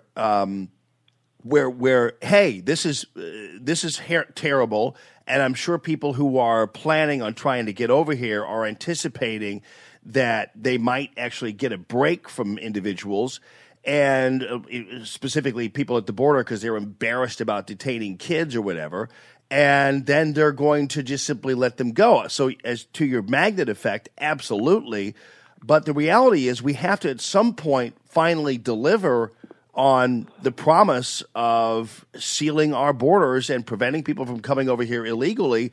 And it's interesting how this was going on during Barack Obama. In fact, that was proven over the Memorial Day weekend when the left decided that they were going to show a picture purportedly of kids in a cage under Trump, when it's actually kids in a cage under Obama, and there wasn't a peep about all this. Well, no, there hasn't been a peep about it. I have a little bit different perspective on all this, Jamie, because I've been involved for close to 35 years with a prison ministry here in Missouri. Okay. And one of the things we do is we have complexes and homes around the St. Louis area where ex-offenders, people who are released from prison itself and have to be integrated back into society, stay for our 9-month program. We have a very high rate of success with these individuals turning their lives around. This is a Christian ministry. So we've recently established a couple of pretty big homes in the Cuba, Missouri area and Lincoln County where moms can stay and where we can reunite them with their children, okay? Because family separation is one of the really hard downsides of crime, right? So we've done all this with private dollars. Okay, there's nobody in Washington in outrage over it. There's nobody falling all over themselves in the Congress to give us $1 billion to build more of these homes because these are Americans. And it's I've listened to these women and watch the pain that they have because they can't see their kids. It's the same thing with the dads in our complexes. They can't see their kids either because they've been convicted of a crime. This happens all the time in America. It's not a good thing, but the people responsible for it, as our ex-offenders understand, are the people who violate the law in the first place, okay? And as far as the president's concerned, he does not have discretion not to enforce the laws of the United States. It's as simple as that. Well, not only does he not have discretion not to enforce the laws of the United States, he has broad powers to do so. Yes, he does. But, I mean, people are asking him to do something he does not have the discretion or the authority under the law to do. He can't just stop using the resources of the executive to faithfully execute the law. So this is a case. I mean, they're trying to take advantage of an emotional reaction. We've seen this before. But I think as this is discussed and debated in the public square over the course of the next week or two, people are going to realize what's really going on. I mean, we've seen it. The emotional bubble grow and then shrink as people realize what the underlying facts are. So, that's my take on it. Again, I see the irony of the fact, because I've, on both a personal level as well as having been in office, I see this happening all the time to Americans. And, it will happen. Nobody out there should think, because of this, that, if they were to commit a crime, that the government would, turn somersaults to try and keep them together with their children. Because, no, you're going to be prosecuted for the crime, and that means, you're going to be separated from your kids, and you may even lose custody of them legally, Well, So Jimmy, you mentioned, too, I think this is important for you to mention, because you said that the president cannot not enforce the law, and because he takes an oath to go ahead and follow through on his constitutional duty. I think people forget that this is a law and that there are members of Congress who supported this. One of them would be Jeff Flake, who now apparently doesn't. Another would be John McCain, who now apparently doesn't. Another one would be Susan Collins, who now apparently doesn't. People forget this isn't just a tweet sent out by President Trump. This is a law. Yeah, listen, we can't. It's over the underlying question here, which is whether we're going to, whatever the policy is about who we allow to immigrate and who we don't, whether we're going to enforce the policy, or whether we're basically just going to allow anybody to come in who can make it to the border. That's bad policy. It's not fair to the people of the United States, because, and another irony, by the way, of this, Jamie, is that with the economy going as strong as it is, there's a tremendous upward pressure on wages, and they're going to start going up. I think they probably have already, and we're just not measuring it yet. Okay. And so here we have a chance to get higher wages for workers. But again, if we allow people in, regardless of what the law is, that's going to exert a downward pressure. So, the president is supposed to enforce the law. He should enforce the law. And if basically what they're saying is you can't enforce the immigration law against parents. Now, what would happen if we said we can't enforce the other criminal laws against you if you're a parent? All you got to do is be a parent and have custody of a child, and we're not going to enforce the law against you. It's impossible. Yeah. So what? Now, the response that we need, and I think you're right, Senator Cruz is aiming at this, is to have probably surge capabilities to be able to make certain that these kids are taken care of in a decent way, and they're probably in much better conditions than they had at home, which is good because they're here in the United States while these cases are pending. But that's the right response at this point, not to back away from the law. Yeah, I mean, I do think that ultimately, some of us and many people who support Republicans or conservatives are happy that Ted Cruz stepped in with this, if only to kind of alleviate this, knee-jerk, easy, just add water criticism and concentration camp references. And I know that we don't always want to kowtow to the screechiest among us, but sometimes there is a practical way to go ahead and get through this without necessarily drawing back on your commitment to securing the border and to indeed the law. Yeah, Jamie, the executive needs more resources and tools to enforce this law in the right way. And that's how I look at it. And so we're going to produce, I think they should act to give them the resources that they need. And I don't know about you, Jamie, I'm tired of the partisans in Washington insulting the character and motives and generosity of the American people. And that always happens in this immigration debate. This is a very open country. We have far more generous immigration laws than most countries, including Mexico or Japan, for example. And so, and people take advantage of that. They abuse the decency and openness of the American people to try and come here when they know they shouldn't. I mean, that's why they're trying to sneak over, because they know they're not allowed in legally. And so, it's this attack and slander on the American people always comes up in the context of immigration debates, and it's wrong. Now you awakened me, Jamie. I'm up now. Well, I honestly, no. You're really cutting through a lot of this, and in a balanced way that, we've had a lot of fun with the idiots out there trying to make references to marching to showers and concentration camps and Nazis, and now with the DNA testing. I mean, that's going to become a new thing, but it's a perfectly reasonable thing, because there's some suspicion that some of these kids who are being sent across the border actually are being sent across completely parentless. The adults with them are not their parents. And so, I mean, there's a lot of this stuff, and some of these kids are being used because underneath all this is almost a regimented cabal of individuals who are buying and selling trips across the border. And there are some individuals who are indeed using kids, basically renting children so as to get across the border because they have kids with them, and somehow trying to figure out a way to get past all this. So there's a lot of this going on, and it just seems weird that most of the media in this country, and indeed even most of the Democrats, are all just simply just using this really as to beat Trump over the head. They don't really necessarily care about the sanctity of our borders or about the law for that matter. So it's just kind of one of these easy, obvious things. And that's why I pointed out, Jamie, and you said they don't care. That's why I pointed out what this ministry that I'm involved with is doing. I mean, we're trying to remedy this problem, or to help people, Americans, in this situation. And it's not like anybody's falling over themselves to provide government funding to us. Now, that's fine. We operate on a shoestring, done a lot of good work. And I'm not here to talk about this ministry, but I mean, the contrast is pretty enlightening, isn't it? Yeah. So, yeah, exactly.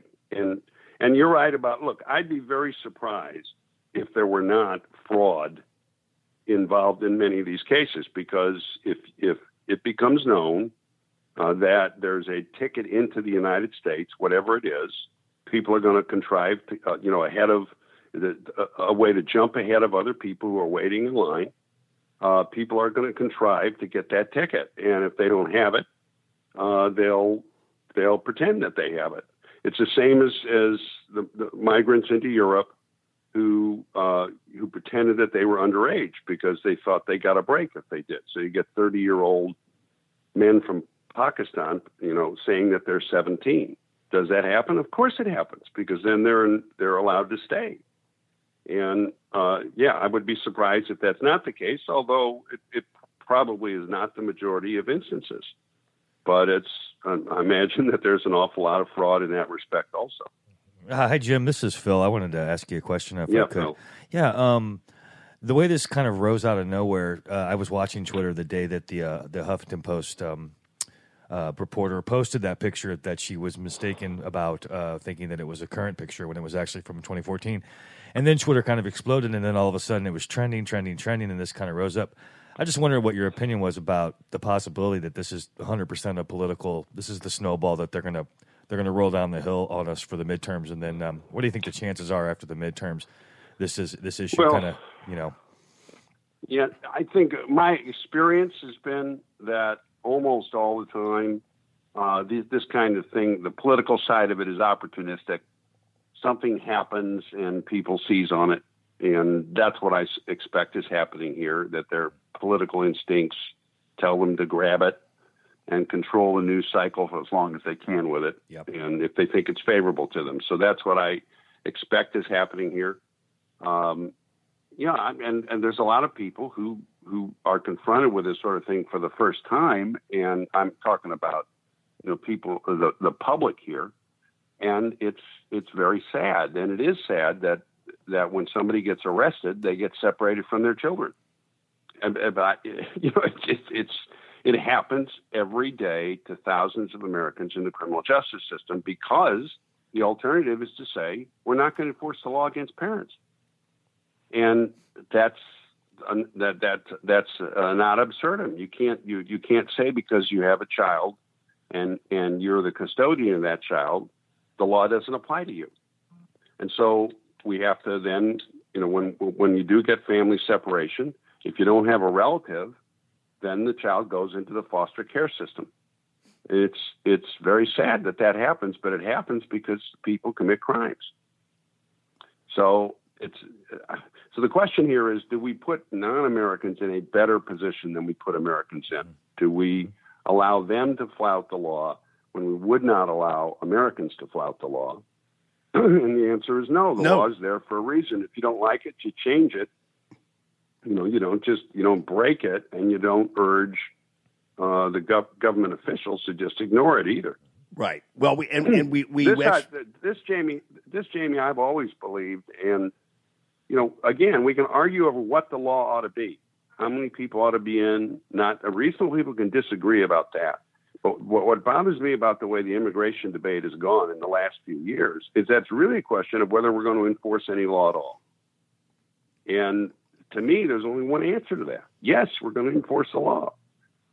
Well, we have argued over what the law ought to be, but which is why we have this law. I mean, it's so we have argued over it, and they've come to the conclusion. And so, why argue over it and come to a conclusion if you're just going to have people bitch about it once it's actually installed? It's like, it's crazy. And the reality is, and we do treat Americans worse than non-Americans, at least in some instances, because I know that there's a mom and a dad, many of them, who are right now in federal prison because of a bag of weed, or a big bag of weed. Let's put it that way, relatively bigger, but nonetheless, for a bag of marijuana. And where are their kids? They're sure as hell not with their parents. So It often happens if it's a single parent.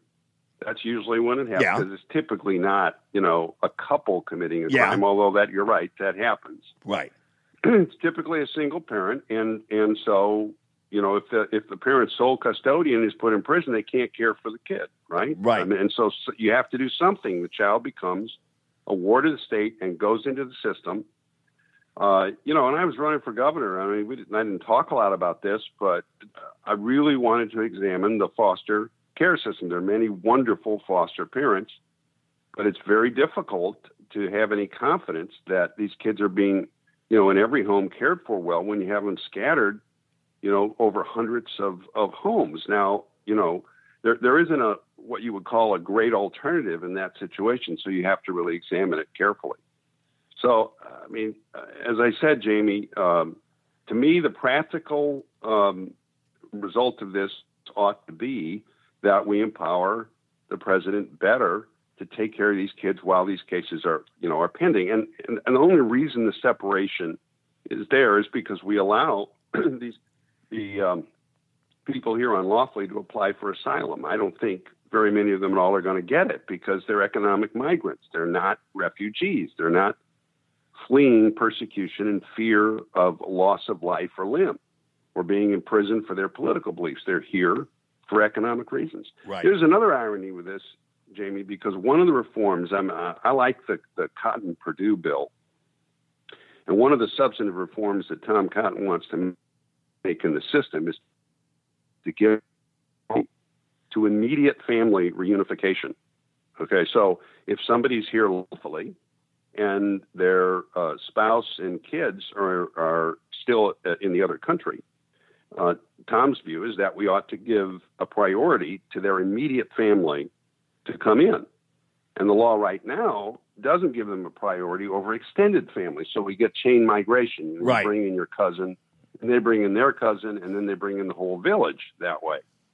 The same people who were talking about, how terrible it is that these kids get separated, and it is bad, okay, are also fighting giving a priority to immediate family reunification. Why don't we do that? Yeah. So again, there's no question. Nobody's going to be shocked to find out that that there's a huge political motive behind making a big deal about this. I mean, it's a bad thing that it happens, but it happens. It's happening because we don't have the means to enforce the law adequately, and because we haven't enforced it for so long that people think they can get away with coming in, and so we get a lot of these cases. And the answer is to enforce the law in a humane way, and then the number of people trying to break it will go way down. Right. Well, I will tell you that at some point, it becomes so obvious that this is just a politically motivated stunt in terms of attacking this. I realize there are some people who are genuinely concerned about kids, but I noticed this in interview after interview when they talk to people about this, like an official, and the official will mention they're coming over here for economic reasons. The anchor will always add, and violence, because they're trying to kind of beef up the excuse for the act of committing a crime of violating our borders. And it's really not, I mean, there is violence down there, but that maybe could be the Mexican government's problem. I'm also glad you mentioned the Mexican government's immigration policy, which basically your ass doesn't come to Mexico as an immigrant. I don't know why you would want to anyway, but if you don't have proof that you're making money, that you're contributing to the society, everything else. So if we just simply adopted Mexico's standards of immigration, there'd be hardly anybody here, believe me, especially from Mexico. Jamie, one of the essential attributes of a sovereign country is the right to determine who can join the body politic and who can't. If you can't do that, you're not a sovereign country. Okay? Now, again, however that country makes its decisions in a democracy, we do it through representative government. You can argue about who you ought to allow to join and who you shouldn't, right? Generally speaking, that policy should be set with a view towards advancing the welfare and the interests of the people of that country, because every policy of the federal government, my wife accuses me of multiple digressions, and I engage in it. I never thought when I started in politics, now 30 years ago, that you would be arguing over such basic questions as whether the policy of the government ought to at least attempt to advance the interests of the people. Now, again, we can argue over how you do that and what constitutes the interests of the people, but the object of it ought to be to advance the welfare of the people of the United States. And that's as true for immigration policy as it is for tax policy or farm policy or any other policy. Right? When I was in office, I represented the people, all the people in my district, and including, by the way, those who were not citizens but were here lawfully and permanently, right? And I was trying to advance their interests according to my lights, the best way I knew how. And immigration policy should be the same. Now, Americans, I think, believe, and I'm a supporter of refugee admission. So if somebody's a true refugee, which means that they're basically they live in a country where there's systematic and widespread persecution of a serious kind, and they're at high risk of being subject to it. Even there, Jamie, the better solution is to provide a safe haven for them, sanctuary for them somewhere in the region, because we can just help so many more people that way. Getting from the Middle East to the United States is very difficult if you're a refugee. So it's better to have places near your country where you can flee to. But I'm fine with having a refugee, policy. But no, these people are not, by and large, refugees in that sense. They're economic migrants. Yeah. Or, they're coming here for some other reason. I mean, we do know a lot of people. I'm not saying that any one of these parents is this way, but a lot of people cross the border for illicit purposes, too. Yeah, there's this feeling, there's this impression, and I'm glad you talked about the need for a policy that requires really some degree of stake and improvement in our culture and our conditions if you are going to come here from a foreign country. That's not beyond the realm of comprehension that our expectations should be high. But there's this image among people, some people, the left in particular, that America is a corral, that it really is not a country, it's just a pen.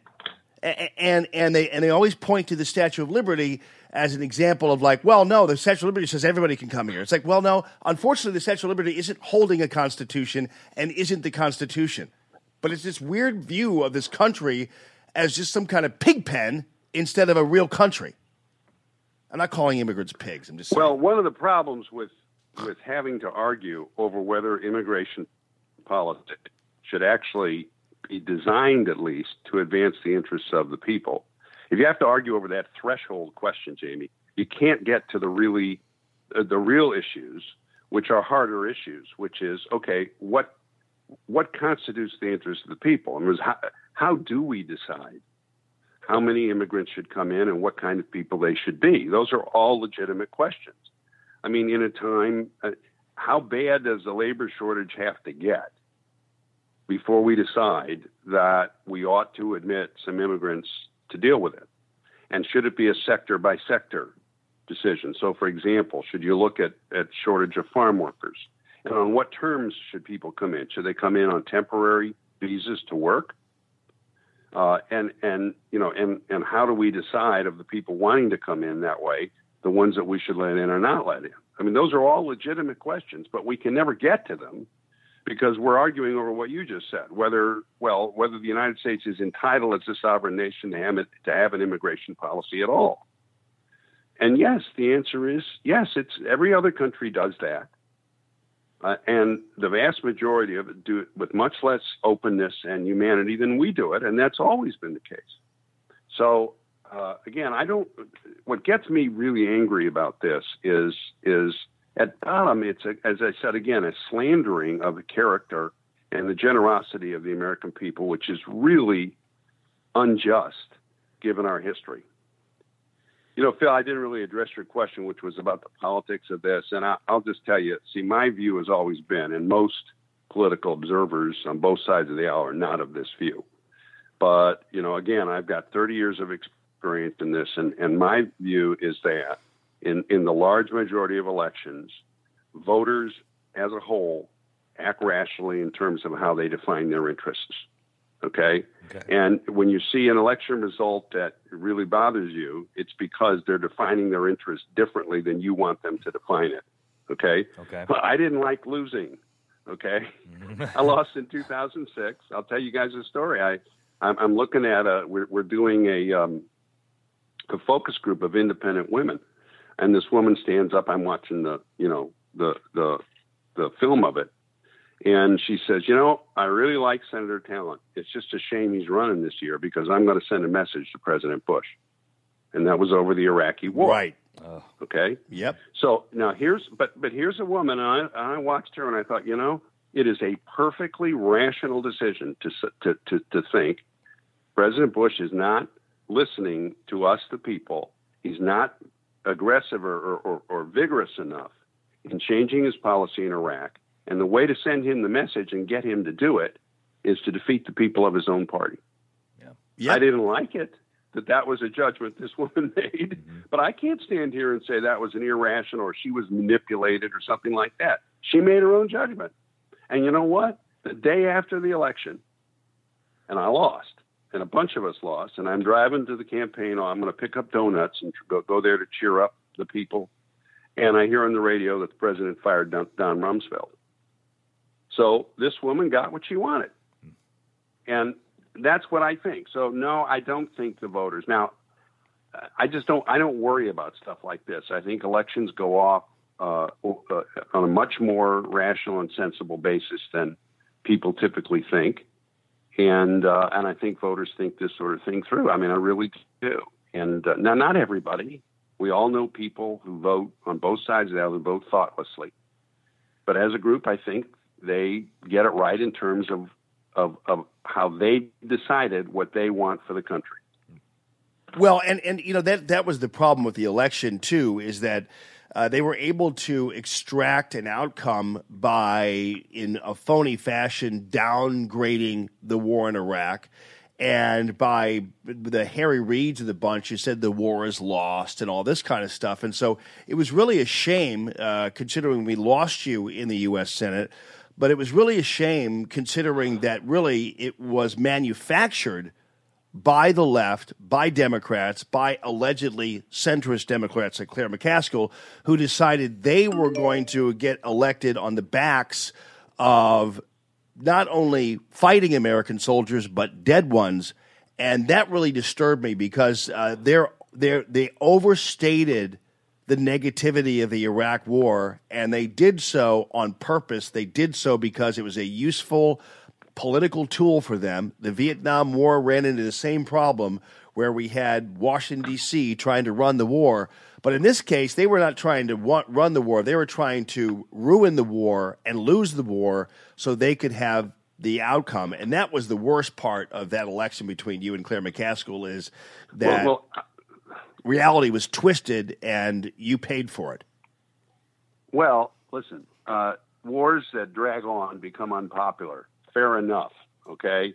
And our operational logic on the ground, this is not the soldiers who were at fault, but our operational tactics were not adequate to that kind of war, and they needed to be changed. And I was actually, telling that to everybody who would listen in the executive branch. So the people had a legitimate concern. And you notice not only did the president fire Secretary Rumsfeld, but he had a thorough review of those tactics. And then early the following year, he decided on the surge. And as soon as they put in, because when you're going to do counterinsurgency, you have to have the capacity on the ground. In other words, you have to have enough boots on the ground to be able to provide security against the insurgents. And when he made that decision and they developed tactics consistent with it, we won. And we did win the war. It took longer than it should have, and the people were upset about that, and they had a right to be upset. Like I said, I would have preferred that they send the message a different way, but I've never gone around grousing and trying to blame the fact that I lost on on other things. Now, I mean, I take the responsibility, and it's not a personal judgment that the voters make. And this is another mistake politicians make. When they win, they think the voters love them personally, and they think they're the greatest thing since sliced bread. And when they lose, they take it as a personal rejection, and it's not. It's a transactional process. People are voting in a way that they think will advance the interests of their family and their country. And of course, voters, just like politicians, disagree about how to do that, right? Depending on where you are on the political spectrum. But as a group, that's what they're trying to do. And, I had a lot of success in my career, and that's why I think my view of the voters was correct. I always tried to show them what I thought I could do for them. It's just like in any other employment situation. You want to show the boss that you can advance the goals the boss has decided they want to achieve. And I think that's the best kind of politics. But you're not going to win all the time either. Yeah. On to the FBI thing, just real briefly, because we got to let you go at some point too. But I love it. One of the benefits of having former prosecutors, for instance, who currently sit in Congress, is that you get to see them kind of in full stride when they're in a hearing situation. And Trey Gowdy with the Inspector General Horowitz yesterday was absolute money. I mean, it was great. It broke down really the truth of the matter, and it basically got to the conclusion that really, in the end, the outcome of this probe into Hillary Clinton was basically prejudged before it even ended, and the outcome of the Russiagate probe was prejudged before it began, to borrow a phrase from some friends over at Hot Air. So that really is the crux of the issue, and Hillary Clinton continues to misrepresent what the investigation was about. It wasn't about her email server. It was about her trading in classified documents, and so she's even misrepresenting the actual investigation. So it was great that Gowdy was able to pick that apart with Horowitz, and I'm glad he did. Well, once again, Jamie Allman has embarrassed me by asking me about something I haven't seen. So I got to go and look at the Gowdy clip. Yeah. It is very good. It's clear from the IG's report. I mean, it's risible now to deny that the Bureau in its Washington headquarters, I'm not talking about agents in the field, okay, but its Washington headquarters has become highly politicized, and that it acted without regard for its own rules and probably without regard for the law. And I think you're going to see consequences. That broader issue is a real problem, okay? We need to clean up the Bureau in Washington. And, because this is tremendously important. This is the primary domestic law enforcement agency of the federal government, and we have to have confidence that its leaders understand they have to follow the rules. And I'm very disappointed that Chris Wray has not been stronger on that.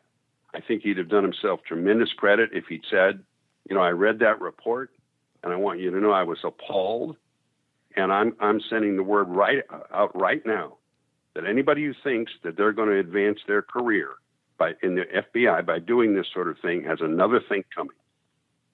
And whether it was over Hillary Clinton or anything else, the Bureau is supposed to be professional. They're supposed to follow the rules. And we need strong leadership from him. And we know why they did it too, Jamie. They did it because they wanted her to win, because they had personal ambition. They thought she was going to win, and they had ambitions themselves. And also because President Obama had made clear several times publicly that he didn't want to prosecute it, right? You don't think that had an influence? Yeah. So, and Comey mishandled this thing from the beginning. You're getting me on another rant, but what he should have done was, as soon as this thing broke, he should have walked into Lynch's office, and he should have said, look, we'll either investigate this or not investigate this. And that decision's up to you. You tell me not to investigate it, I won't, okay? But you're taking responsibility. I'm not doing it for you. You want to make a judgment that this is adverse to the interests of the people of the United States to investigate this case, you make that judgment, I will do what you say. But understand this, General, this is what he should have told her. If we investigate it, we're going to follow the rules. So we'll either do it or we won't do it, but I am not compromising the law and the culture of this agency to take you and the president off the political hot seat. It's your decision to make. We're going to investigate it. We'll turn in the report. You decide whether to prosecute, and you take responsibility for it. That's what he should have said to her right at the beginning. And then he should have called in the investigating agents and said, look, I don't know where you are politically. I don't care. We're investigating this, and we're going to follow the rules. And if I find somebody stepping out of line, you're out on your ass. Well, Comey would done that. Yeah. If he'd done that, the Bureau, because what happens, Jamie, and I've seen this with people who are otherwise, and I'm not, look, with Comey, I know what people told me about him, but I've seen this even in the Department of Defense, that these high-ranking career public servants try and figure out what their political masters want and turn somersaults to make it easy for them politically to get what they want. And that's not their job. Yeah, but I don't think Comey had the integrity to do what you just said he should have done, because Comey thought as long as he was in charge, everybody was great. He had Strzok basically operating as a Clinton emissary and protector right under his nose, and he didn't even know it. Well, Jamie, one of the things we know from this is that he doesn't have that integrity. I mean, because he didn't do it. Yeah. I mean, he's not so unsophisticated that he didn't know this alternative was open to him. Or if he is, then he didn't belong in that job. Okay? We know that. I'm not defending Comey and saying no, I know. I'm saying this is how it should have been handled. Okay? And just tell Lynch, just say, look, if you decide for reasons of state that it's not, and that is the authority of the Attorney General and the President to make a decision. Like, let's suppose that the FBI has a line on somebody who is that the law enforcement people have a line on somebody who's working with the counterterrorism division and is very important to some really important issue of national security, right? Under those instances, the political authorities may decide, you know what, we can't prosecute this guy now because we need him. Maybe he's infiltrated some ring or something, right? And so we need this information is more important. The counterterrorism piece is more important. That's their job, to make decisions like that. But then they have to take responsibility for them. I wrote this in a column when Comey did this, that it was pretty clear to me he was trying to figure out what his political masters wanted and take them off the hook by contorting the agency to produce the result they wanted. And once he went down that road, all this was going to happen, because the fish rots from the head, Jamie. It does. And it's, Where'd Well, you get that? Where'd you hear that? I'm let's just talk about something where we can Well, have a conversation. no, Yes, I'm I know. I'd never heard the fish rots from the head thing, but that's pretty yeah, good. It does rot from the I'm head. gonna That's use what that. it is. I don't know whether it does or not, but that's what I know. That's what my daddy used to tell me.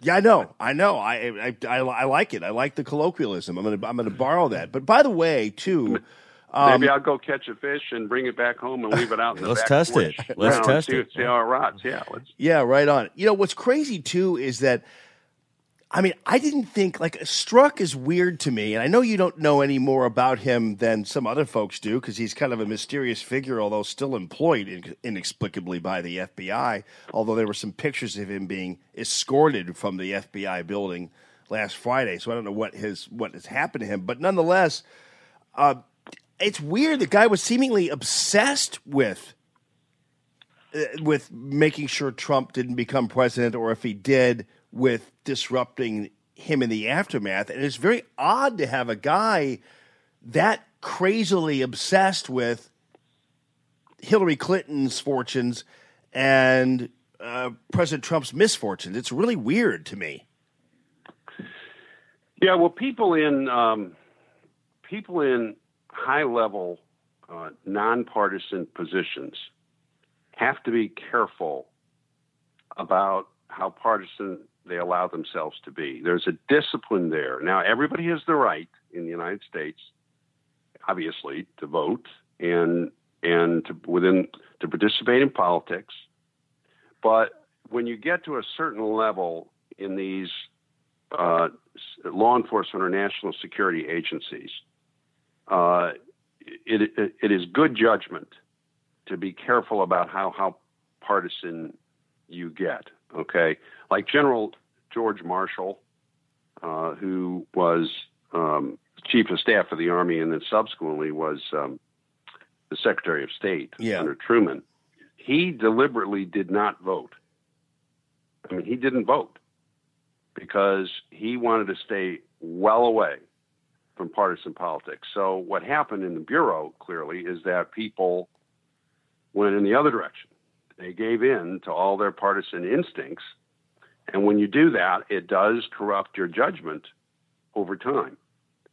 The other thing, and of course, I don't understand, social media and relationships today, but it's a little hard for me to believe that a man of his age would have engaged in all that texting, with his girlfriend, and on a level, frankly, that, I would have expected from somebody much younger, right? I mean, I don't understand that whole phenomenon, but that's just me. But yeah, they have to, you have to watch it. Of course you have opinions, and part of this, Jamie, is that people need to lighten up. And on our side of the aisle, there are people who thought, Obama gets into office, it's the end of the republic. Well, it wasn't. Yes, he did a lot of things I think were terrible. I think objectively were terrible. In foreign policy, we could talk for a whole show about what the foreign policy aspects of it. But the republic has staggered on, hasn't it? And we now have a change. And people on the left need to understand this is an administration. They don't like it. I get it. Yeah. Those of us in politics, I mean, you get used to this when you're actually running. And you're actually sort of in this vocation. I mean, election results are very disappointing sometimes because we're not the boss. The voters decide what they want to do. And everybody they get very angry at the voters when they don't decide to do what you want them to do. Well, they're the boss. You're not. Okay. So they get to decide it. Well, and thank God they can, As for Strzok, to your point about you think somebody was much younger than that, I've always maintained, and I know this is really unfair, but so what? If you're over 35 and you're a liberal male, there's something wrong with you, and I find that to be, it's absolutely just confounding to me that you could be in that situation, but that's why it's more surprising that a 45-year-old spook is a Clintonite. It's just kind of crazy to me. But you know what? To your point too, regarding the fish rotting from the head down. I think you're actually more. You are the genius here because the fish rotting from the head down is actually an ancient proverb that actually the Turks were the ones who are laying claim to it, and they used it as a reference to a disorderly servant, and they maintained in the old days of Turkey, back in the early 1600s or something, that if the servant is disorderly, it's because the master is so. And so, in my opinion, when you're looking at Strzok, and your ancient proverbian reference is perfect, that I believe that Comey is where it begins, and it rots down to Strzok and the rest of the gang there, and there you have the problem with the deep state. So, well, Jamie, the very fact, and here's Jim. What do they call people who, or professionals who look up the origin of words? I forget the name of entomologists. That's what you are. Yes, and clearly that was very enlightening. But as I said, I think all this flowed from the compromise with himself that Comey made at the beginning of the investigation. The very fact that he announced in July of 2016 or whenever it was that the FBI was recommending against prosecution. The FBI is not supposed to make those announcements and is not supposed to formally recommend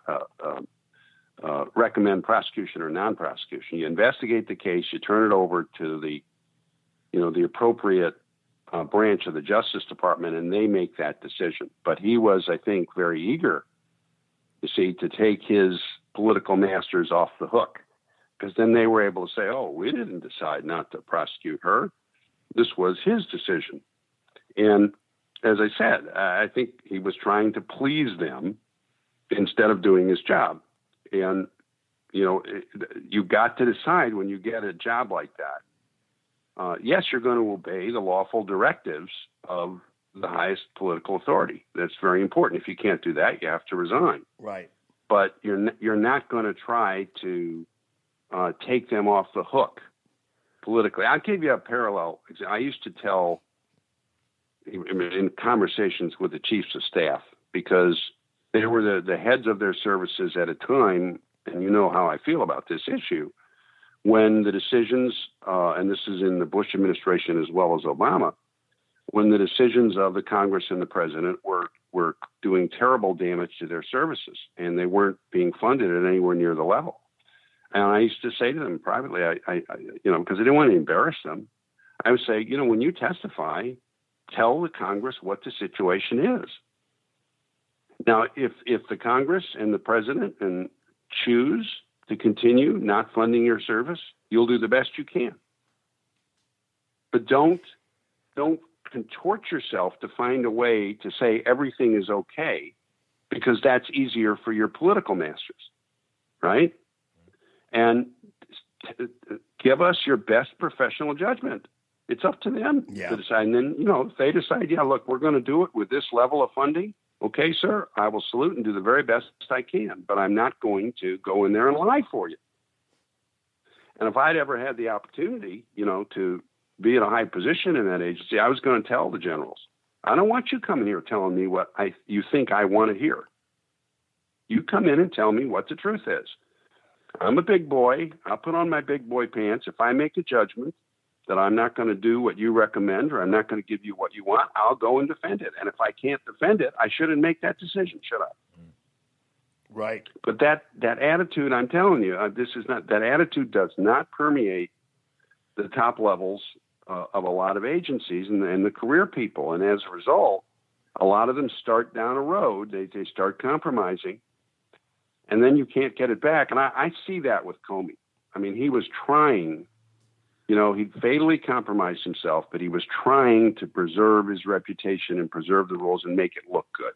And that's what the IG's report. I mean, it's so obvious to everybody, right?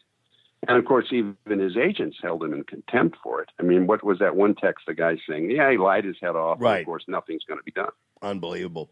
So you see, he ends up, he's trying to protect his reputation, and he ends up savaging it because he made the fundamentally wrong decision at the beginning. It's pretty sad, really. Yeah, no doubt. Well, Jimmy, thanks for your time, buddy. I really appreciate the insight and just cutting through it all. And just as one final cap on the fish rotting from the head down element there, Yeah, and of course what else, your brilliant you're like the Turkish You're proverb. like the professor on Gilligan's Island. You know, that's, in other words, any subject comes up and you can give us the.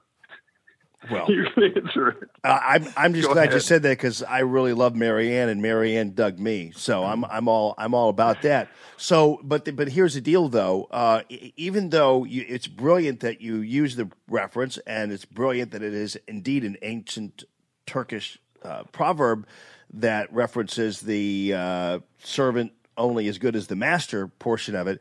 It really is not accurate when it comes to Piscine biology. Because the truth of the matter is, when a fish does indeed rot, the guts rot first. The head actually doesn't rot first, but the reference still is great. But it's not accurate in terms of Piscine biology. But still, I just think it's great that you said that, and I'm glad I was able to learn something. And we learned something not only about the FBI, but about immigration and about fish. So fantastic, buddy. What more do we want? Okay, Jamie, but why do the guts rot ahead of? Probably because they're enclosed. So when the temperature goes up, it's probably more humid in there. It's like it's a fish belly oven is what it is. Fish stomach oven. So, for all you having breakfast out there you go. Delicious. Yeah. You know what, guys? You're the experts. I'm not. But I think this is damn good radio. Let me tell you, I'll never forget, man. Speaking of fish, we used to go fishing, and my dad would bring back catfish, and in order to skin the catfish and everything else, he would. I don't know why. I don't know. There must be easier ways to gut and skin a fish, but for whatever reason, he would hammer. We had a utility pole in the back of our yard. It was typical to have, we were living in U City, and it was one of those, close knit neighborhoods, and had house that was 5 feet apart from each other. And in the backyard, you had your wires going through and everything else. We had this wooden pole in the backyard, and he'd come back with these catfish, and he would nail that catfish's head to that pole and skin that catfish like that. I don't know why he did it that way, but that's what he would do. He'd just put a nail into the thing. He'd nail the catfish's head to the pole and proceed to dismantle the thing. It's the weirdest thing to me. Well, I mean, was he a real fisherman? Was he a real sportsman? Well, he wasn't. He wasn't a real sportsman, but he did love to fish, and we did fish. And but sometimes when I was little, he'd come back with a bunch of fish. So. Guys who fish a lot, they learn the best way to clean the fish. Yeah, and everybody does it a little different. I've had it shown to me. I mean, I've done it a number of times myself, but I've had it shown to me in different ways, and I think it's just what people learn to do the fastest. Because if you bring home a mess of fish, you don't want to take all afternoon to clean them, right? Yeah, that fish didn't move. So this is how your dad did it. He nailed it to a telephone pole or something. Yeah. That's kind of unusual. I hadn't heard of anybody else doing it that way. The fish didn't move a whole lot after that, which was probably one benefit.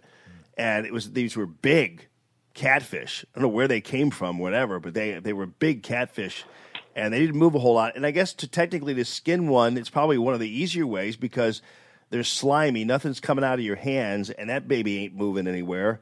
And you just sit there and skin it right from the telephone pole.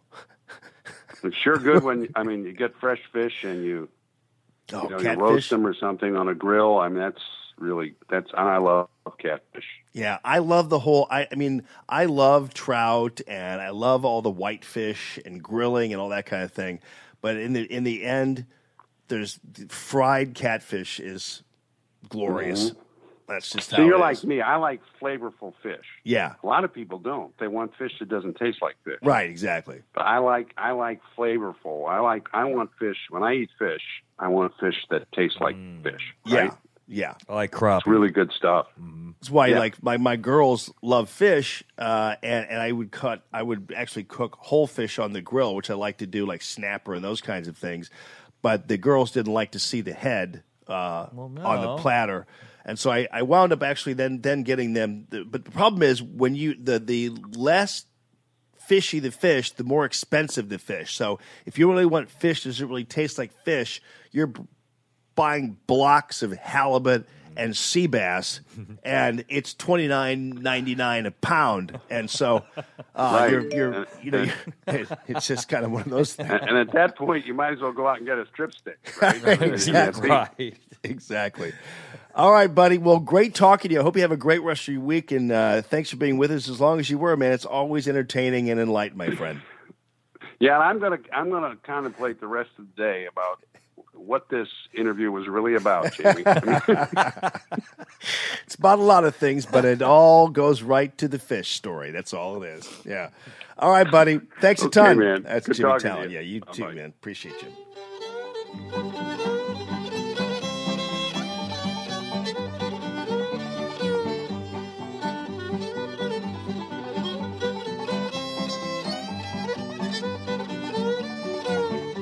Got that big and old in the pen, gonna feed him on. All I want is a pretty little girl to feed him when I'm gone.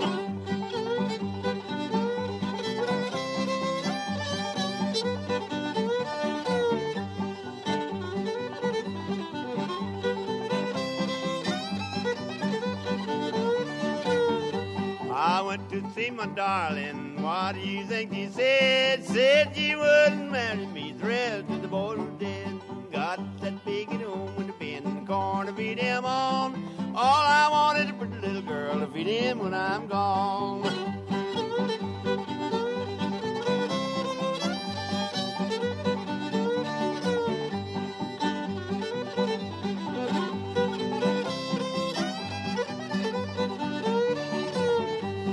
When she seen me coming, sprang a little hand and cried. Said, yonder comes the sweetest boy that ever lived or died. Got that big and home with a pen, the corn to feed him on. All I want is a pretty little girl to feed him when I'm gone.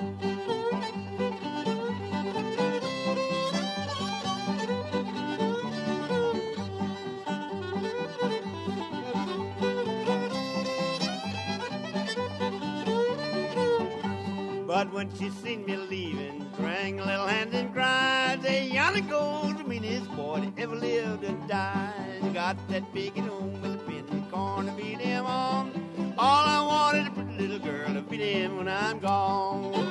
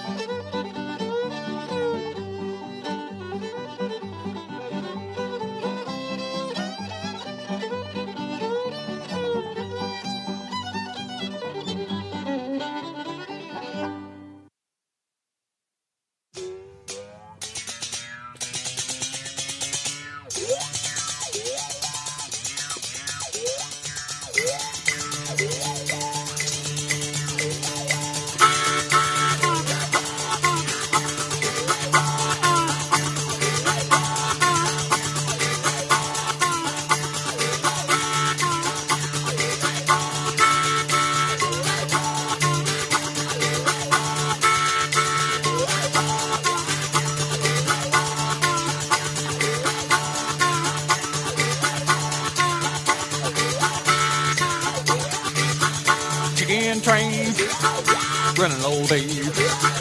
Chicken train, running all day. Chicken train, running all day. I can't get on, I can't get off. Chicken train, taking chickens away.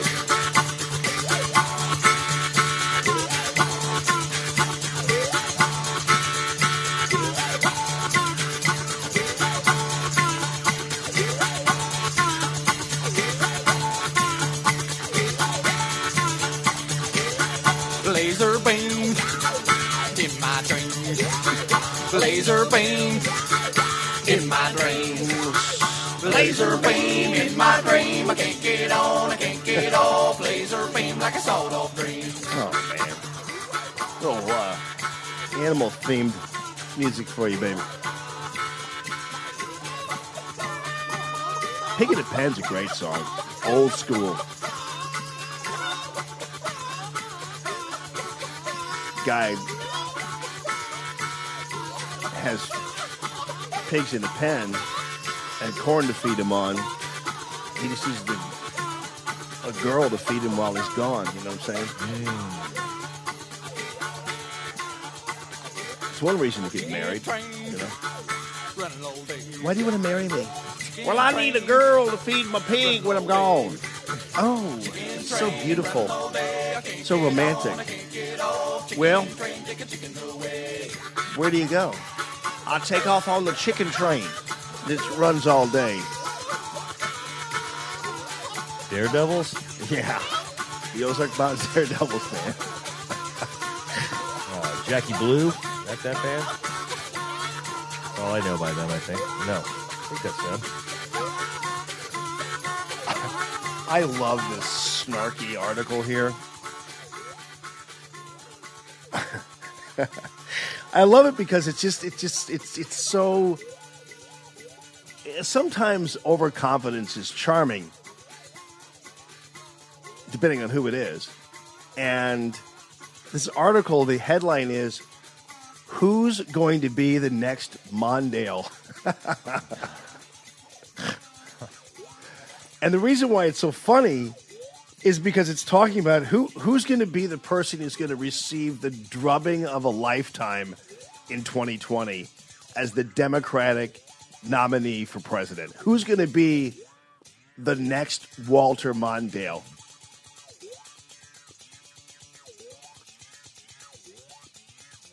Who's going to be the one to receive 13 electoral votes to Trump's 525? 13. Who's going to be the one to win the one state when Trump wins 49? Yep. Who's going to be that person? And the reality is that is exactly what's going to happen. I would imagine that the Democratic contender would be lucky to get even one state, but we'll see how that goes. But the sad, which is why you see the temper tantrum after temper tantrum after temper tantrum of individuals in the media and on the left, and indeed even on the right to a certain degree, and I'll get to that in just a second, because they know exactly what's in the offing, and that is the humiliation of a lifetime. If November 8th of 2016 wasn't humiliating enough, November 8th, or whatever the date is, 9th of 2020, is going to be disastrous. But it's going to be fun for those of us who support President Trump. So it's so bad of a forecast for Democrats in 2020 that they now have gotten to the point where they are singularly obsessing over just like one thing, which is why you see them all taking planes to the border, setting up their director's chairs and doing all their morning and evening shows from there, and all the never-Trumpers are coming out of the woodwork, and it is unbelievable. So, because they can't talk about anything else. The news today regarding the food stamp usage being at an all-time low, black unemployment being at an all-time low. President Trump has now set a 10th economic record regarding unemployment and the GDP in 520 days. And people are being employed, businesses are growing, people are happy. In fact, the Gallup poll I told you about yesterday, that Americans are the happiest they have been in 12 years. The tariffs aren't doing the damage that they thought they would do. No. You know, the market has already adjusted and saw it coming, so yeah, they didn't have that to go with. So, yeah, it's all about the border. That's why I love who is going to be the next Mondale. And I'll just read from this a little bit because I don't normally just like read from articles, but this is actually just too great to pass up. It's by Michael Walsh. For the first time since the election of '84, the left is on the run and they don't like it one bit. Back then, they'd been stunned when the ignorant, trigger-happy cowboy Ronald Reagan upset Jimmy Carter in 1980, a man they were absolutely sure had almost no chance to win the presidency, and instead beat the incumbent handily. But they were devastated when Reagan crushed Walter Mondale in 1984 in one of the mightiest popular and electoral landslides in American political history. And you know the left knows this. The right, in the formulation of Brett Stevens and the Never Trumper guys, all absolutely know this. And the article continues, now history seems to be repeating itself. This time in the election of 2016, they were certain that Trump had less than no chance against the juggernaut of Clinton. Where Reagan had been the first divorced man ever to win the presidency, Trump was already on wife number 3, whereas Reagan's qualifications for high office consisted of his 2 terms as California governor. Trump had no qualifications at all, if you want to call them that. I'm pointing that out. That's my addendum. And when Trump put Hillary away mid-evening on election night, the silence was punctuated by weeping, wailing, and the gnashing of Nate Silver's teeth. Nate Silver's an idiot, overrated, needs to stick to sports, and that's it. So it's whether or not Trump followers will do the same trajectory of Reagan is still in doubt. You just can't guarantee it. But consider this. President Trump is off to a much faster start than Reagan was when he started in 1980. So already, and this is me talking now, not reading, already the unemployment rate, the economy, on down the line, even when it comes to national security, even when it comes to world affairs, productivity, growth, President Trump has run circles around Reagan's productivity in all those areas when he first started in 1980. So while we cannot know what's going to happen in 2020, we know what happened in 1984, and we know what happened in 1980 compared to 2016. So if you really want to do kind of the math, and don't rely on me for it, because I'm a 2.6 and David Hogg's a 4.2, but what I'm telling you is that if you do the math, President Trump is wildly more successful than Reagan was in his first 2 years of his presidency. And Reagan swamped Mondale in 1984. So now the question is, who's going to be the ones to come up there? The Obama legacy, as this article points out, is just basically in the trash heap. And so who is going to be this person that steps up? And right now, you're probably going to ultimately have just somebody up there as almost a sacrificial lamb. Anybody who goes up against him in 2020 is going to be humiliated. So who that's going to be, who knows? Great article, though. It's at a website called AmericanGreatness.com, amgreatness.com, and it's the top story there. So as an indication of this total abject fear, you can see their usual reliable suspects like the Never Trumpers, Brett Stevens, who is the allegedly conservative columnist over at the New York Times, but also the pimp of evil over there at MSNBC. And he decided he was going to make a reference to this whole thing down at the border and say that now the Republican Party is the so-called know-nothing party. And here's Brett Stevens. Of course, the Trump administration, in its demagogic mode, is always going to be able to find an immigrant who becomes a criminal or a thief or so on, and paint anecdote as data, because they are relying on the stupidity of low bigotries to make this particular argument.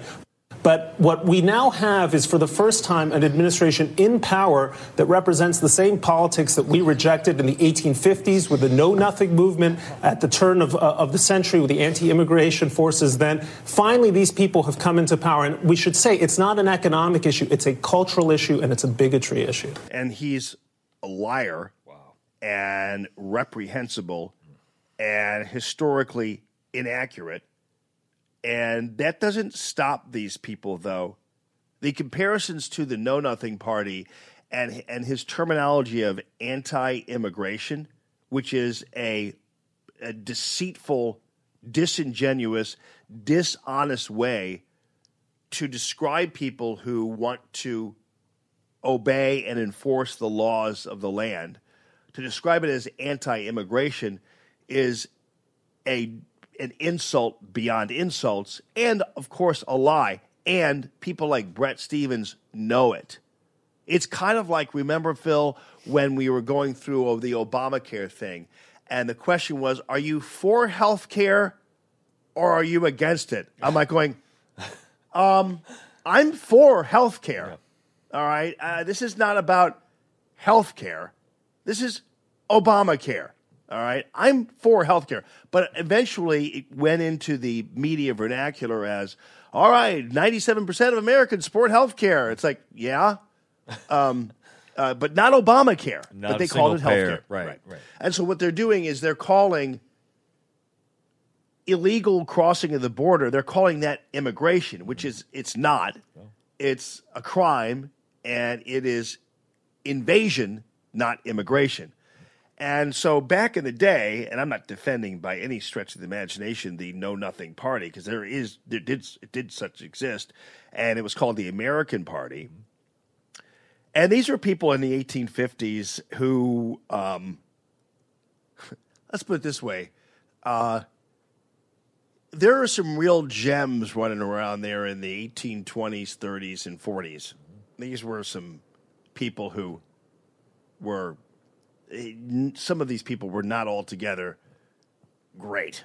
Okay. You know what I mean? I mean, you had the greatness of the founding fathers. Then you had that next generation of individuals who, well, it was a time of terrible desperation and death by disease. And I mean, it was not in the United States of America in the 1840s and 50s. It wasn't fun to be here.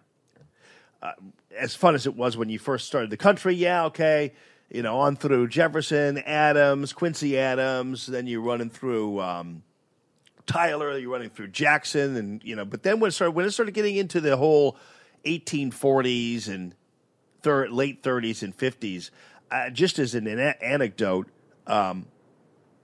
is it pouring down rain or is okay? Good. That's fine. I just want we're hearing it on the.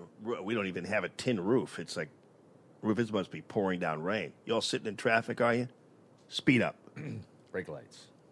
Don't use your brakes. Hydroplane. They get you there faster, quicker, as we said.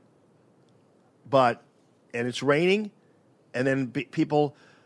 Here's what I tell the kids, because oftentimes, you might be in the car with the kids, even though they're not going to school, but you might be taking them to camp or something.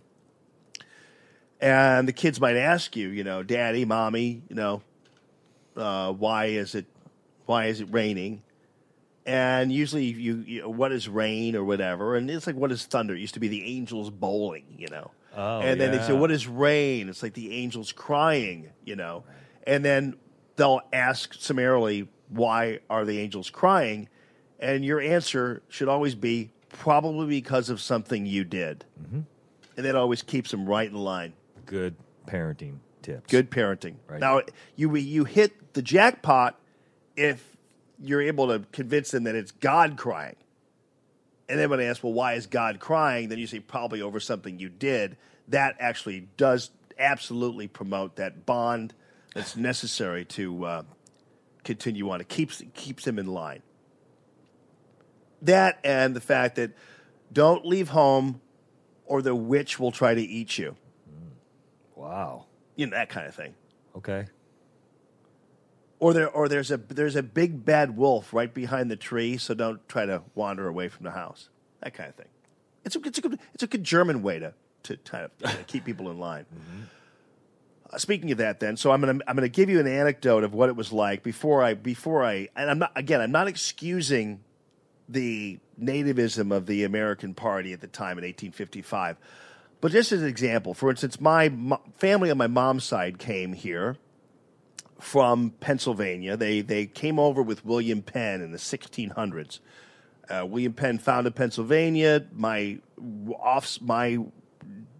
ancestors are related to a guy named Hans Herr, and so they settled. They were Mennonites, and you read through the history though of their life, and right around that time of the 1840s and late 1830s, there were people. They'd have 9 kids, and 7 of them would die. I mean, it was the disease and cholera and all these things were just rampant around this country, and people were pretty desperate. I mean, it was. So I'm reading my family history and reading about some of my people, and yeah, they'd have litters of kids basically for that reason, because you could always be sure that 3/4 of them would die before they were 12. It was a really crazy time. So what it created was you generally in these desperate times, you have people who are, especially the economic times, we had not yet gone through any industrial revolution of any sort, and we were kind of caught in this, mire. There wasn't a lot of industry. It was just kind of, not the best of times. So you had a lot of people there wasn't a lot to share because there wasn't a lot out there. So naturally you have people who, when there were people popping over here from other countries saying, "Hey, hi everybody," they were like, wait a minute. And they'd start to grab their loaves of bread and everything else and hide them because they didn't want these. So that's why you had a situation where you had a ton of people who were hostile to immigration. They were hostile. This American Party was specifically anti-Catholic, and because there were a lot of people coming over from after the potato famine and all that kind of thing, were popping over here from Ireland, and it was that. So there were a lot of Catholics were the first ones to basically immigrate, and were here before because Maryland actually is named after Mary.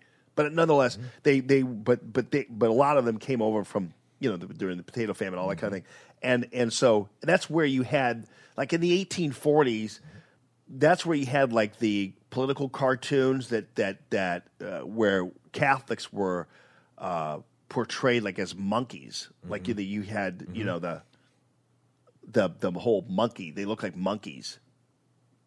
It wasn't black people they were saying looked like, but these were Catholics that were portrayed in cartoons and other images as monkeys.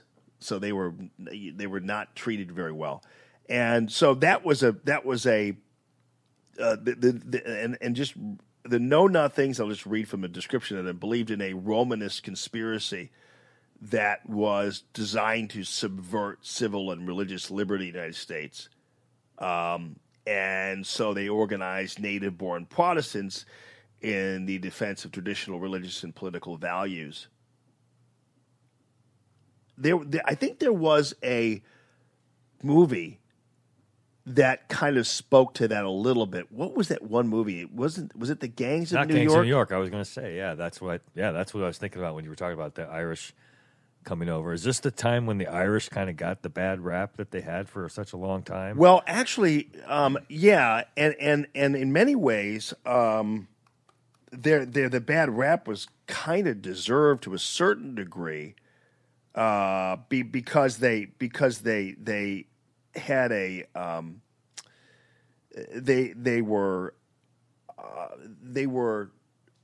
they were some of them were violent, but that Gangs of New York spoke to this Protestant angst towards the Catholics, and that was during that time. Okay. I believe the Gangs of New York was set kind of in that 1850s mode because there was even a problem, though, in late century 1800s, in the 1800s, when gangs were significant in the Bowery Boys and all the New York guys. And in fact, Luke Sante, you ought to read a book called Low Life, and it's pretty interesting. He wrote a book about gangs, and I think Gangs of New York was loosely based on Low Life. And, man, it was brutal, man. Great movie, I will tell you that. Yeah, the movie was... blew my mind. Absolutely. It was a great movie. But it was a brutal life here in the late 1800s, and you obviously go through the Civil War, but in the 1840s and 50s, it was pretty rough, too. So that's why they had the American Party that was reluctant to have these people in here. And were protective of what limited resources they had. It was a resource issue, and it was we don't want these people here. This was obviously before the Statue of Liberty ever got here, and we don't want these people here, and they're taking away from our resources. This particular, and so they were anti-immigration. They just didn't, the idea of people coming over here, even legally, whatever that happened to be at the time, which wasn't established at the time, was totally not cool with them. It's totally cool with us, as a matter of fact, that we support legal immigration. There's not a conservative out there who is a border security hawk who is not in support of legal immigration. There might be some weirdos out there who don't want it, but there's not a soul who doesn't like the idea of immigrants here, right? Right. I mean, I don't know anybody like that. No. So for Brett Stevens to describe those of us who simply don't want people to pop over here illegally as a similar to the Know Nothing Party because we just don't like Mexicans is completely ridiculous. And because, well, there might be some people who don't like Mexicans, and that's unfortunate, but that's not what this is about. Right. This is about people squatting over here illegally, and this is also about committing crimes. And I realize a lot of Americans commit crimes, and a lot of Americans, I mean, if you did it as a numerical thing, more Americans commit crimes than Mexicans do, but nonetheless, our enforcement of the border is not a issue related to prejudice or the color of people's skin. I mean, in fact, we in fact have very few apologies to make about how great we've been with minority immigration and all that kind of thing. So that's why that's just a cheap shot. It's wrong on the part of Brett Stevens. You know your presidents and stuff. You probably knew this. I didn't know Millard Fillmore was a kind of a covert Know Nothing. Yeah, Millard Fillmore. I didn't know that. Yeah, you probably did. I really didn't, but just the whole Millard Fillmore. I mean that's what you kind of got. I mean Millard Fillmore. Yeah. You know, you had that little area there where you had Millard Fillmore. I think Franklin Pierce might have come before him. That whole area there. So you had the whole. So you once you got past Jackson, then you got through. I think William Henry Harrison, who was president for a month, caught a cold during his inauguration speech. Little guy and died. I think it might have been before Jackson. I'm not sure of. I think it's after Jackson. But yeah, William Henry Harrison, who was Benjamin Harrison's grandfather. Benjamin Harrison was president in the 1870s, where that's where all the dudes with the beards were. So you had Rutherford B. Hayes, Benjamin Harrison, James Garfield. Garfield was assassinated. So all those guys had some pretty heavy dude. They liked that beard thing going on. Then you had Grover Cleveland with his big-ass mustache. And then you had Chester Alan Arthur with his sideburns, dude. Yeah? Look up Chester Alan Arthur. Pretty You're going to rockin'. love him. Oh, yeah. Did we have a Civil War veteran president? That's just trivia. I don't know about Well, yeah. I mean, I think Benjamin Harrison. I think all those guys were Civil War veterans. Okay. I think Benjamin Harrison. I think Rutherford B. Hayes was a Civil War veteran. Okay. But yeah, all those Ohio dudes, man, they were pretty. There was a pretty hefty bunch there. Whose in the late beard am I looking 1800s. Chester Allen Arthur. Chester. That's a lost name. So you in that 18 post Civil War Reconstruction era, you had the Chester Allen Arthurs, the Rutherford B. Hayes, the James Garfield. You had Grover Cleveland and Benjamin Harrison. Benjamin Harrison had a beard, but he kind of sometimes didn't have a beard. But that whole 18, then you Wow. had then you went over, and McKinley was probably the first clean shaven president in that whole era there, because McKinley then was voted in and then was assassinated in 1901. But then McKinley was the first guy who was like kind of the clean shaven dude. But those guys through that whole 1800s, and Grover Cleveland was actually president twice, which is why you always have kind of people trying to count and they miscount. Because Grover right. Cleveland was president That messed up twice, the which is count. kind of weird. He ran for president and then lost and then came back. I don't know exactly the order of those guys, but I think Benjamin Harrison, and then it was Rutherford B. Hayes, and then it was Grover Cleveland, and then it was Chester Allen Arthur, then it was Grover Cleveland again, and then it was maybe, I don't know, somebody else. And then post that you had Grant. Grant had that big ass beard too, and he was like post, he was probably late 1860s president. But you had Grant. All those bearded guys were there. But then, but before that, in between that, so you had Lincoln, and then you had before that, and then you had Johnson. But then you had, but before the Lincoln thing, you had the James Buchanan, Millard Fillmore, Franklin Pierce grouping there. Mm-hmm. And those guys were kind of really boring, a little bit corrupt. Franklin Pierce had some great hair.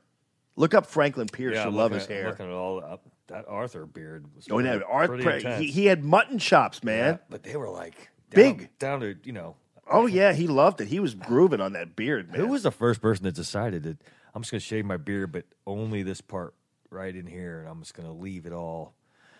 That's a crazy. Who didn't look, have man. a mustache attached? What you mean? He had a mustache, but the whole beard here was missing. It's Yeah. just coming out of the side of his face. Dude, that was animalistic, man. Yeah, man. Chester Allen Arthur was a chicks, stud. Chicks dug that, I guess. I don't know, man. They kind of had to then. Yeah, I guess Couldn't even vote. What are you talking about? Right. They're usually like, girl, you can't even vote. You're going to love my beard. Yeah, right. Now go get me a hot toddy or get me that thing that I need to bleed me out before I go to bed. Whatever those weirdos did. Honey, I need to bleed out before bedtime. Can you grab me my bleed out kit? But yeah, they did that. They were just, no wonder. I'm surprised. I can't imagine how that whole world smelled at that time either. Oh, that's what you sound like my wife. That's exactly what she would have said first. Like, Because every time I see these guys, they're in these wool coats, no matter what. It's like, dude, you make me look hot. When I see Rutherford B. Hayes, I start sweating. Like, dude, you had that beard and you had that wool ass coat on and a suit. You're making me sweat just looking at you. But then you had that. But so you had that whole thing where you had the. So you had an era there. You had where you had all the curly headed white wig dudes, and then that stopped around Quincy Adams. Then they all hated Andrew Jackson. Andrew Jackson was the newcomer, came from Appalachia. It was the first time anybody from not the Eastern Seaboard became president of the United States. That was a big deal then. And then that opened the door for the William Henry Harrison. Then you had the Zachary Taylors, the James Tylers, and the James Knox Polks of the world. And then it kind of turned around. Now we're in the 20th century now, so yeah, right. But these were the guys who took us through the late 1820s, 30s, 40s, 50s. So that's where you had the Zachary Taylors who were here, then Polk. Then you had the other guys. Then you turn the corner around there, and then you went into the Franklin Pierce, Millard Fillmore, James Buchanan stuff like that. Like he didn't even, it was pretty crazy time, man. Pretty fun to talk. I love talking about that stuff. I'm sorry, I'm boring people. You should write a book. Huh? You should write a book. With people, dude, I know. people have written so many. I mean, No, you're thinking about writing one about somebody's wife, right? oh yeah, Adams- Rachel Adams- Jackson. Jackson. Yeah, Andrew Jackson's wife. That's an yeah. interesting topic. Oh, buddy, no, I'm in full flare on that one. And Rachel Jackson was an amazing woman. She was truly. And what's great about her is that while Quincy Adams and at the time I believe it was Quincy Adams and Tyler and that group all really hated Andrew Jackson. Their wives all got along really well. They loved Rachel. She'd come up there. She smoked a pipe. Right. All right. She was cool. Smoked a little silver pipe. Mm-hmm. But yeah, Quincy Adams and they did not. Their wife didn't. I don't. It wasn't Abigail. It was. I got it all. But that part of the my presentation hasn't quite been delved into. But I know I went all the way down to the Hermitage and went through all their love letters and stuff. And What? they loved each other badly, man. Did she outlive him pretty much? Like No. no. Which is why, well, I need to call Doug. But that's precisely why Jackson was the way he was, because she didn't outlive him. Oh.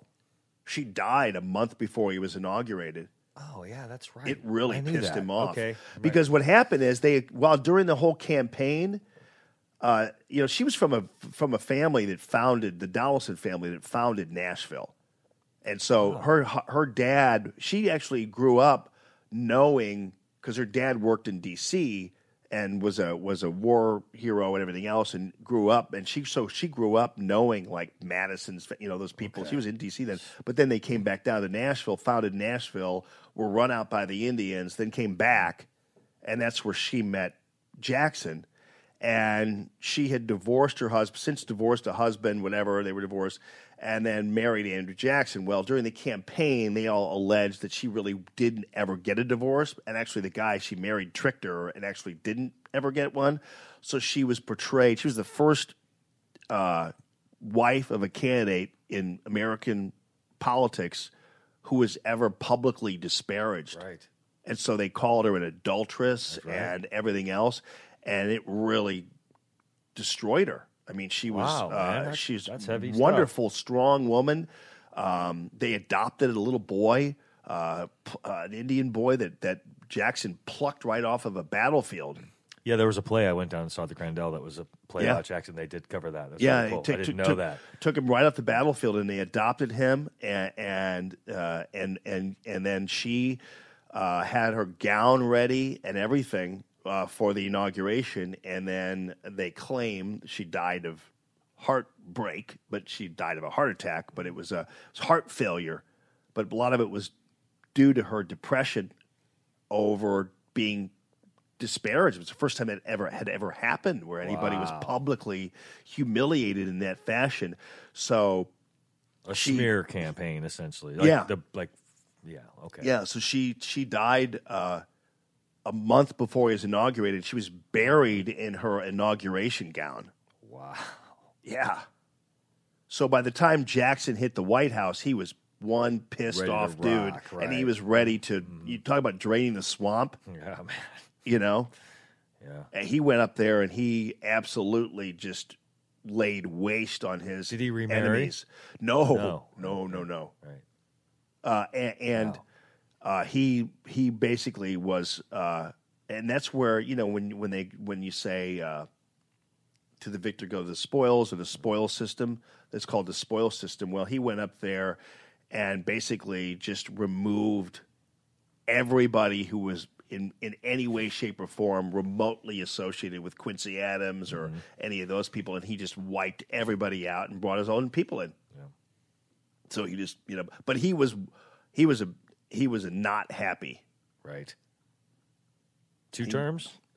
I think it was two. Yeah, I can't remember. I don't know. should read more history because it's interesting. Well, I'm more because I'm more focused on her. I've been I've been obsessed with this relationship. You wouldn't believe, even as much as you might think that he was a bad guy. Boy, you read their love letters, man. They were in love. They loved each other bigly.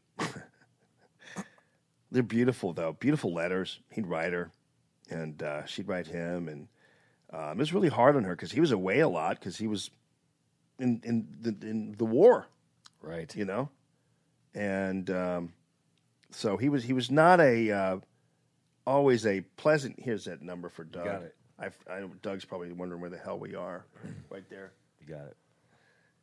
Yeah. Yeah, something about the Jackson thing was really cool was that they talked about the Indian friend that he had, that he was trying to make peace with the tribes and how he double crossed him. I don't know if you know. Well, they were going to try to take him off. They were going to try to take him off the 20 because of all this stuff. Now, keep in mind, he's married into a family that was virtually had to leave because the Indians ran them out. There was no love lost between these people and the Indians and stuff like that. It was a little crazy, and so you know. There's some of this stuff, obviously. That's why they tried to take him off the 20 because they said he was, mean to Indians. But I love that picture, man. They're both buried with one of their slaves down at the Hermitage. He's got their main slave. I'm not saying that means slavery was cool. I'm just saying they had also a very tight relationship with their slaves. It doesn't make slavery better. I'm just saying that it was a measure of kind of how they were, Try one more time. But yeah, it was Monroe and Quincy Adams' wives who loved Rachel, but they did not like. I forgot to mention James Monroe in that little grouping there. Monroe came before Adams, John Quincy Adams. Is he not answering? It's doing that weird thing again, but I'll get it. I'll get it if he's there. I'll text him and see if he's there. Call. I don't understand why that does that. But you imagine going up to D.C. and you're Rachel Jackson, and you're obviously involved in all this kind of stuff. Your husband's running for president, and And you're up there in this hoity-toity Eastern Seaboard-boardy thing, and even though she had experience up there before, she's still Appalachian. She goes up there and she's smoking a pipe with these people. You imagine that? Yeah, that's pretty cool. The women loved her, and rightly so, because she was a strong woman and actually was very good for Andrew Jackson. She kind of kept him in line, and she was great. I see Trey Gowdy. You like Trey Gowdy? I don't understand his hair. I don't understand his head. Yeah, nor his hair. We were close. And he has a little beard now, which makes him look kind of even. The goatee. Yes, yes, he looks like Prince Albert in a can. I'm trying to get him, bro. I don't understand why this isn't working. Yeah, I just text him, calling him now. But Skype is weird. We were supposed to have him on yesterday. He couldn't do it yesterday. So I said, I'll call you now. I'll call you Wednesday. And since I guess I didn't call at 8:30 because I was babbling on and missed him, he's probably punishing me. Being passive aggressive. He's not returning my phone call now. Oh, I see. I know what he's doing. I see how you are. I just won't call. I just want to answer the phone. What number did you call? Doug Giles. It says waiting for Doug to accept invitation. That's Doug Giles. What number did you call? I'll call him. I called him.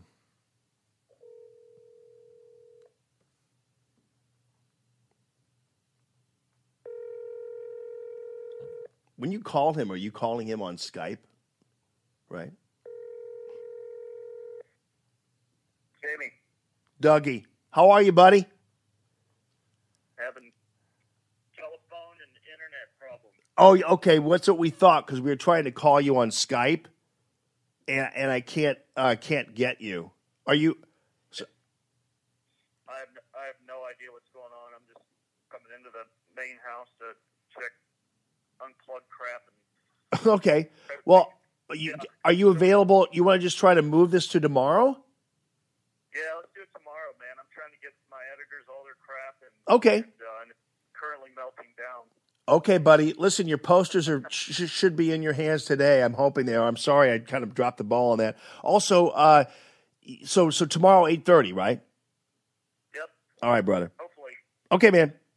Thanks for your time. See you, Doug Josh. Stay rowdy, Doug. That's how that Such a goes. cool dude.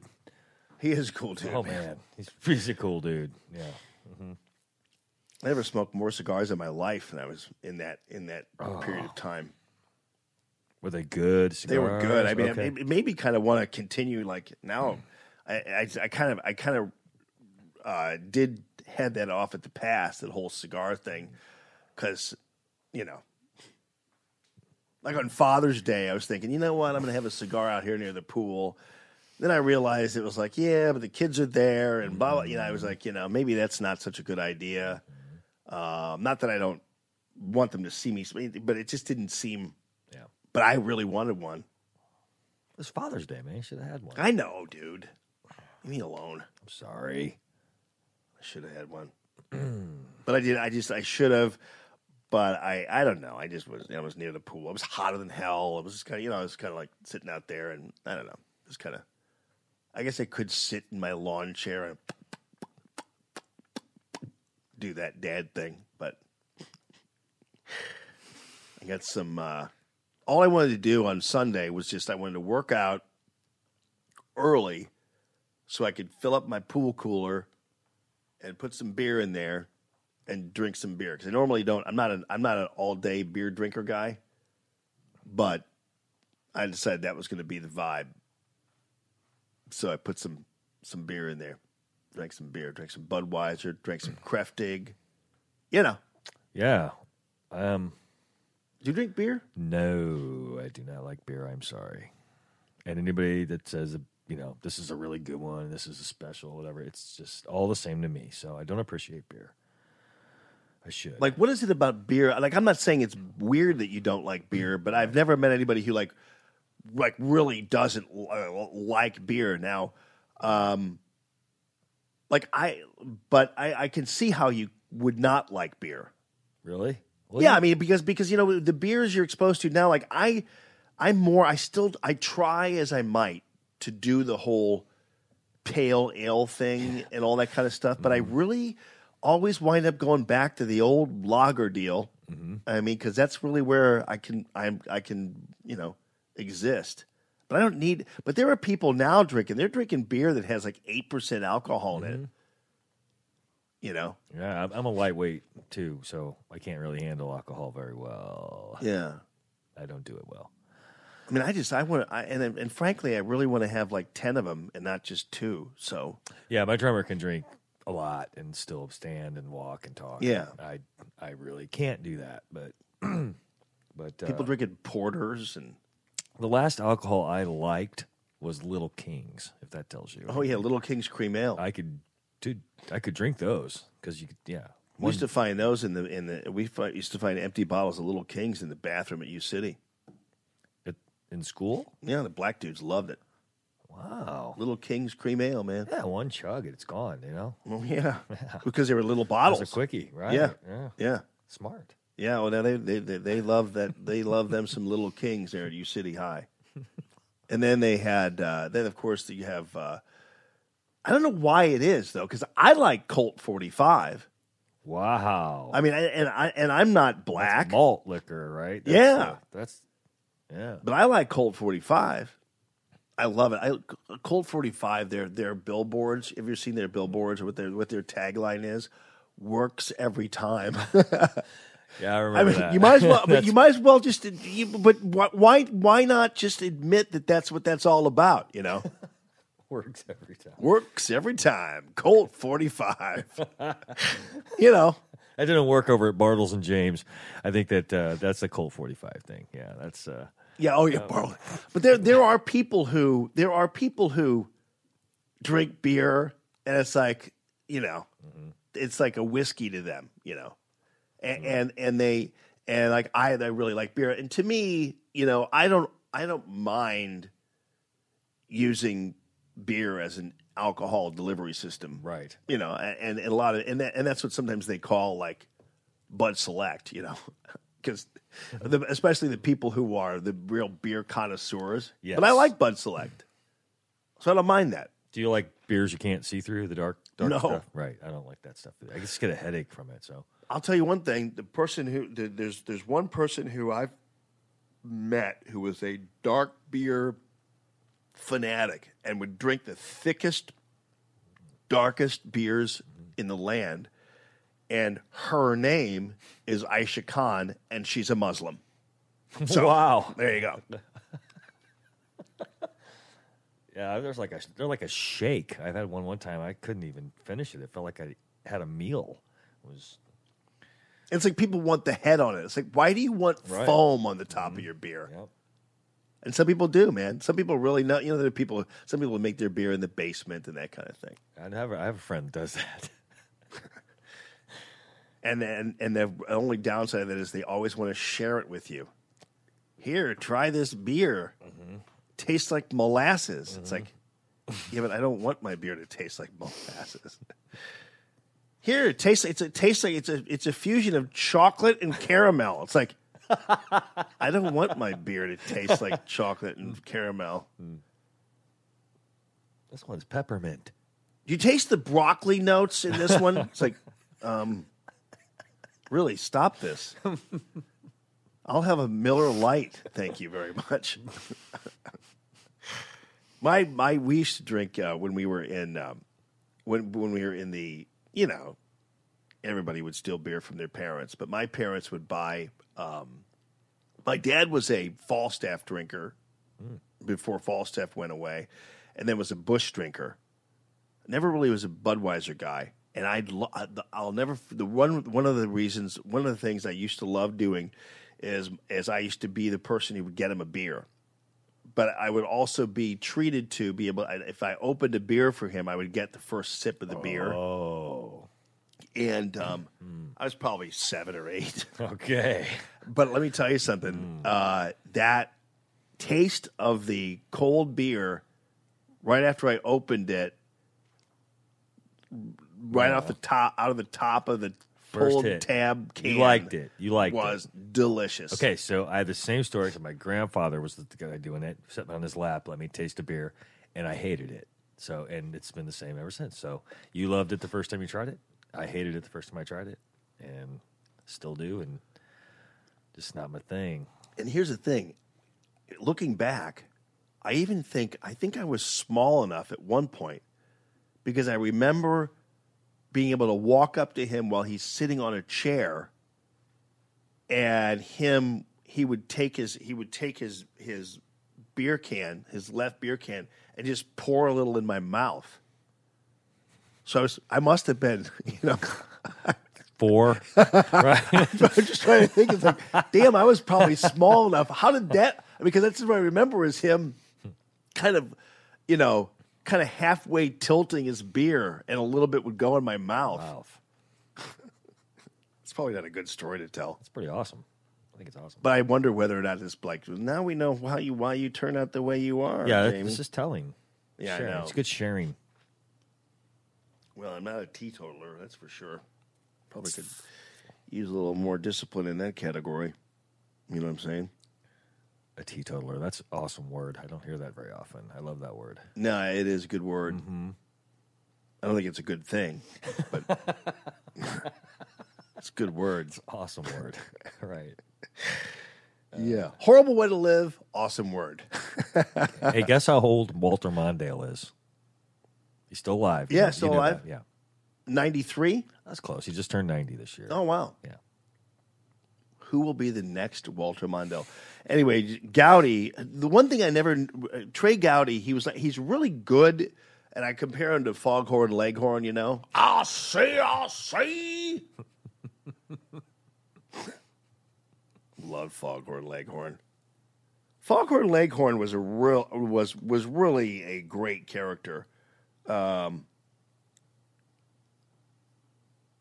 Yeah. Now I got to play you. Before I do Gowdy, I got to play you some Foghorn.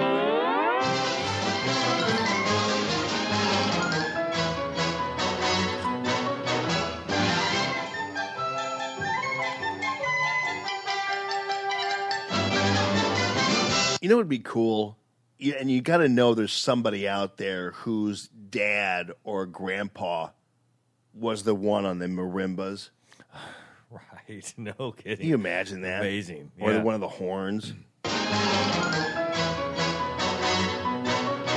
Like there's somebody out there who's able to tell you while you're sitting there next to the pool at some random vacation. Yeah, my dad was my grandfather played the horns in the Warner Brothers Looney Tunes or whatever they call Open. Somebody can say that out there. Do you think that would be interesting to talk to those people or not? Is it that interesting? It's probably not interesting.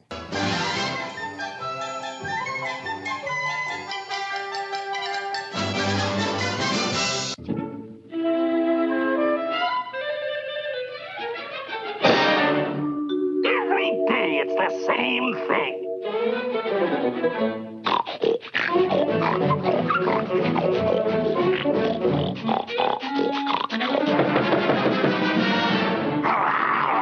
Boy, they beat the crap out of each other in these cartoons. Yeah. I mean, vicious beatings. I just want to hear Foghorn Leghorn talk here. E-I-O. E-I-E-I-O.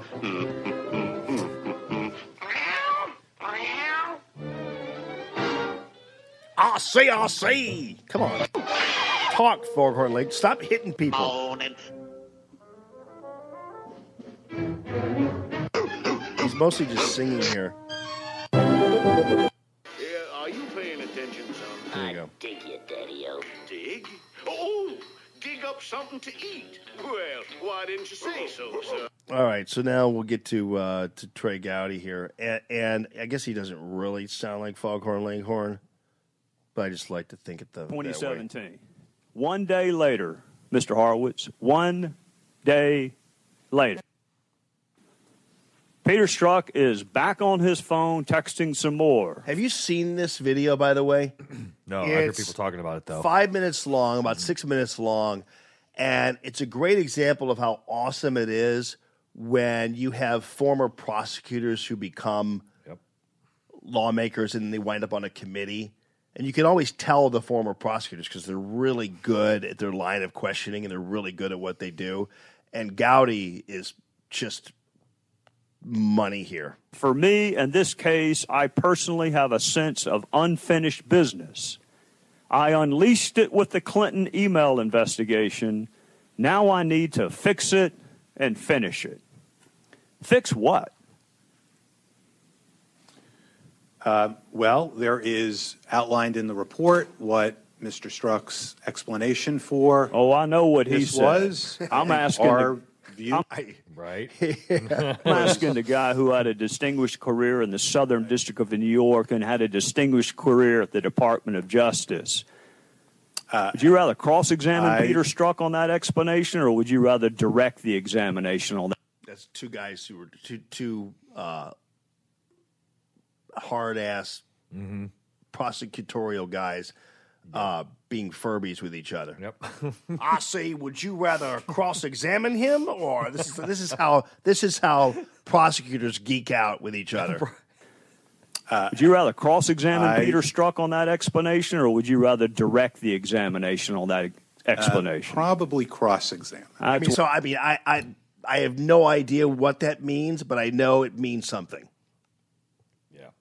There's probably an attorney out there who knows exactly what it means, but just the mere I don't even know what it means, but the mere fact that they had that exchange is awesome. Or would you rather direct the examination on that explanation? Probably cross-examine. That's what I thought. Me too. Right.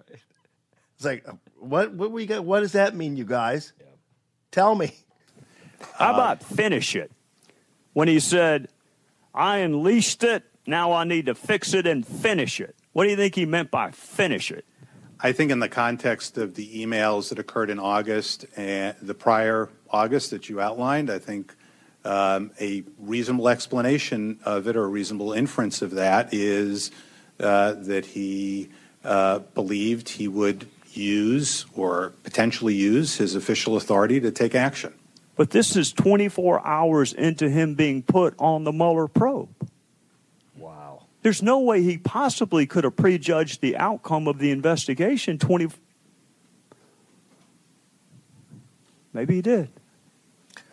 Maybe that's the outcome determinative bias that my Democrat friends have such a hard time finding. Inspector General Horowitz, if one of your investigators talked about Lisa Page and Peter Strzok the way they talked about Donald Trump, would you have left them on the IG investigation?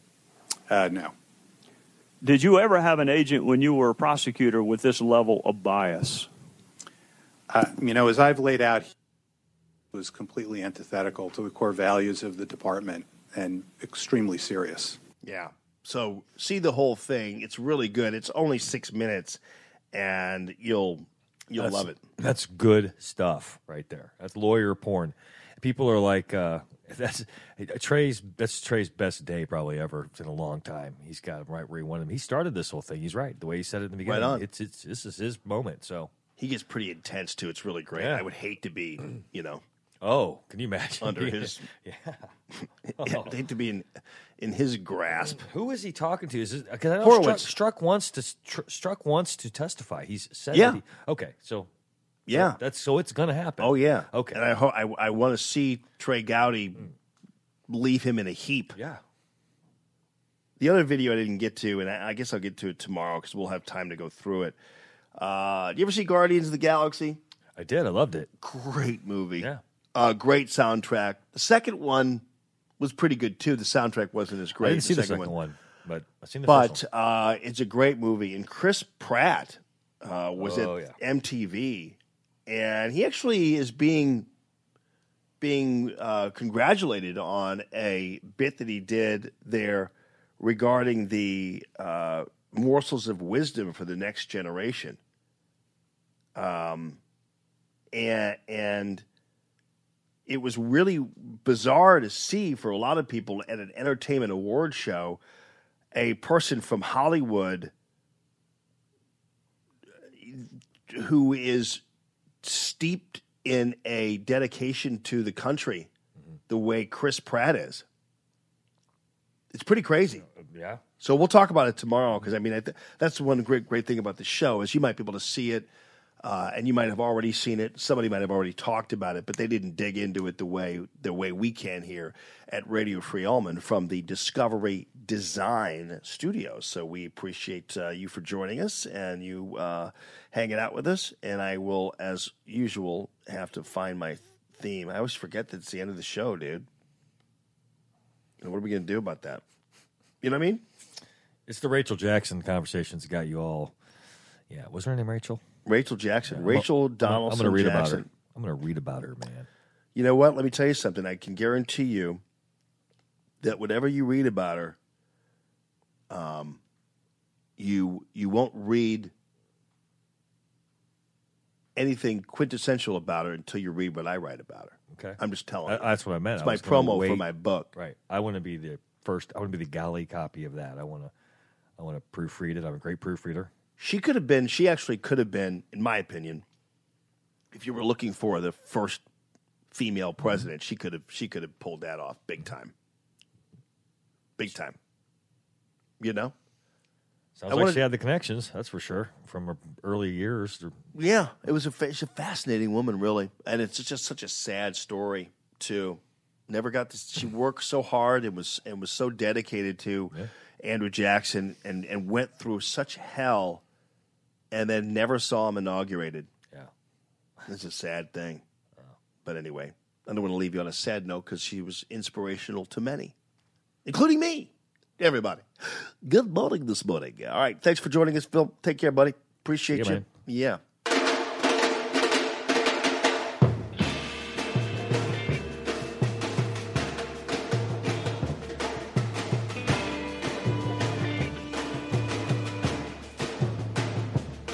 Oh, give me land, lots of land, and the starry sunny skies above. Don't fence me in. Let me ride through the wide open country that I love. Don't fence me in. Let me be by myself in the evening breeze. Listen to the murmur of the cottonwood trees.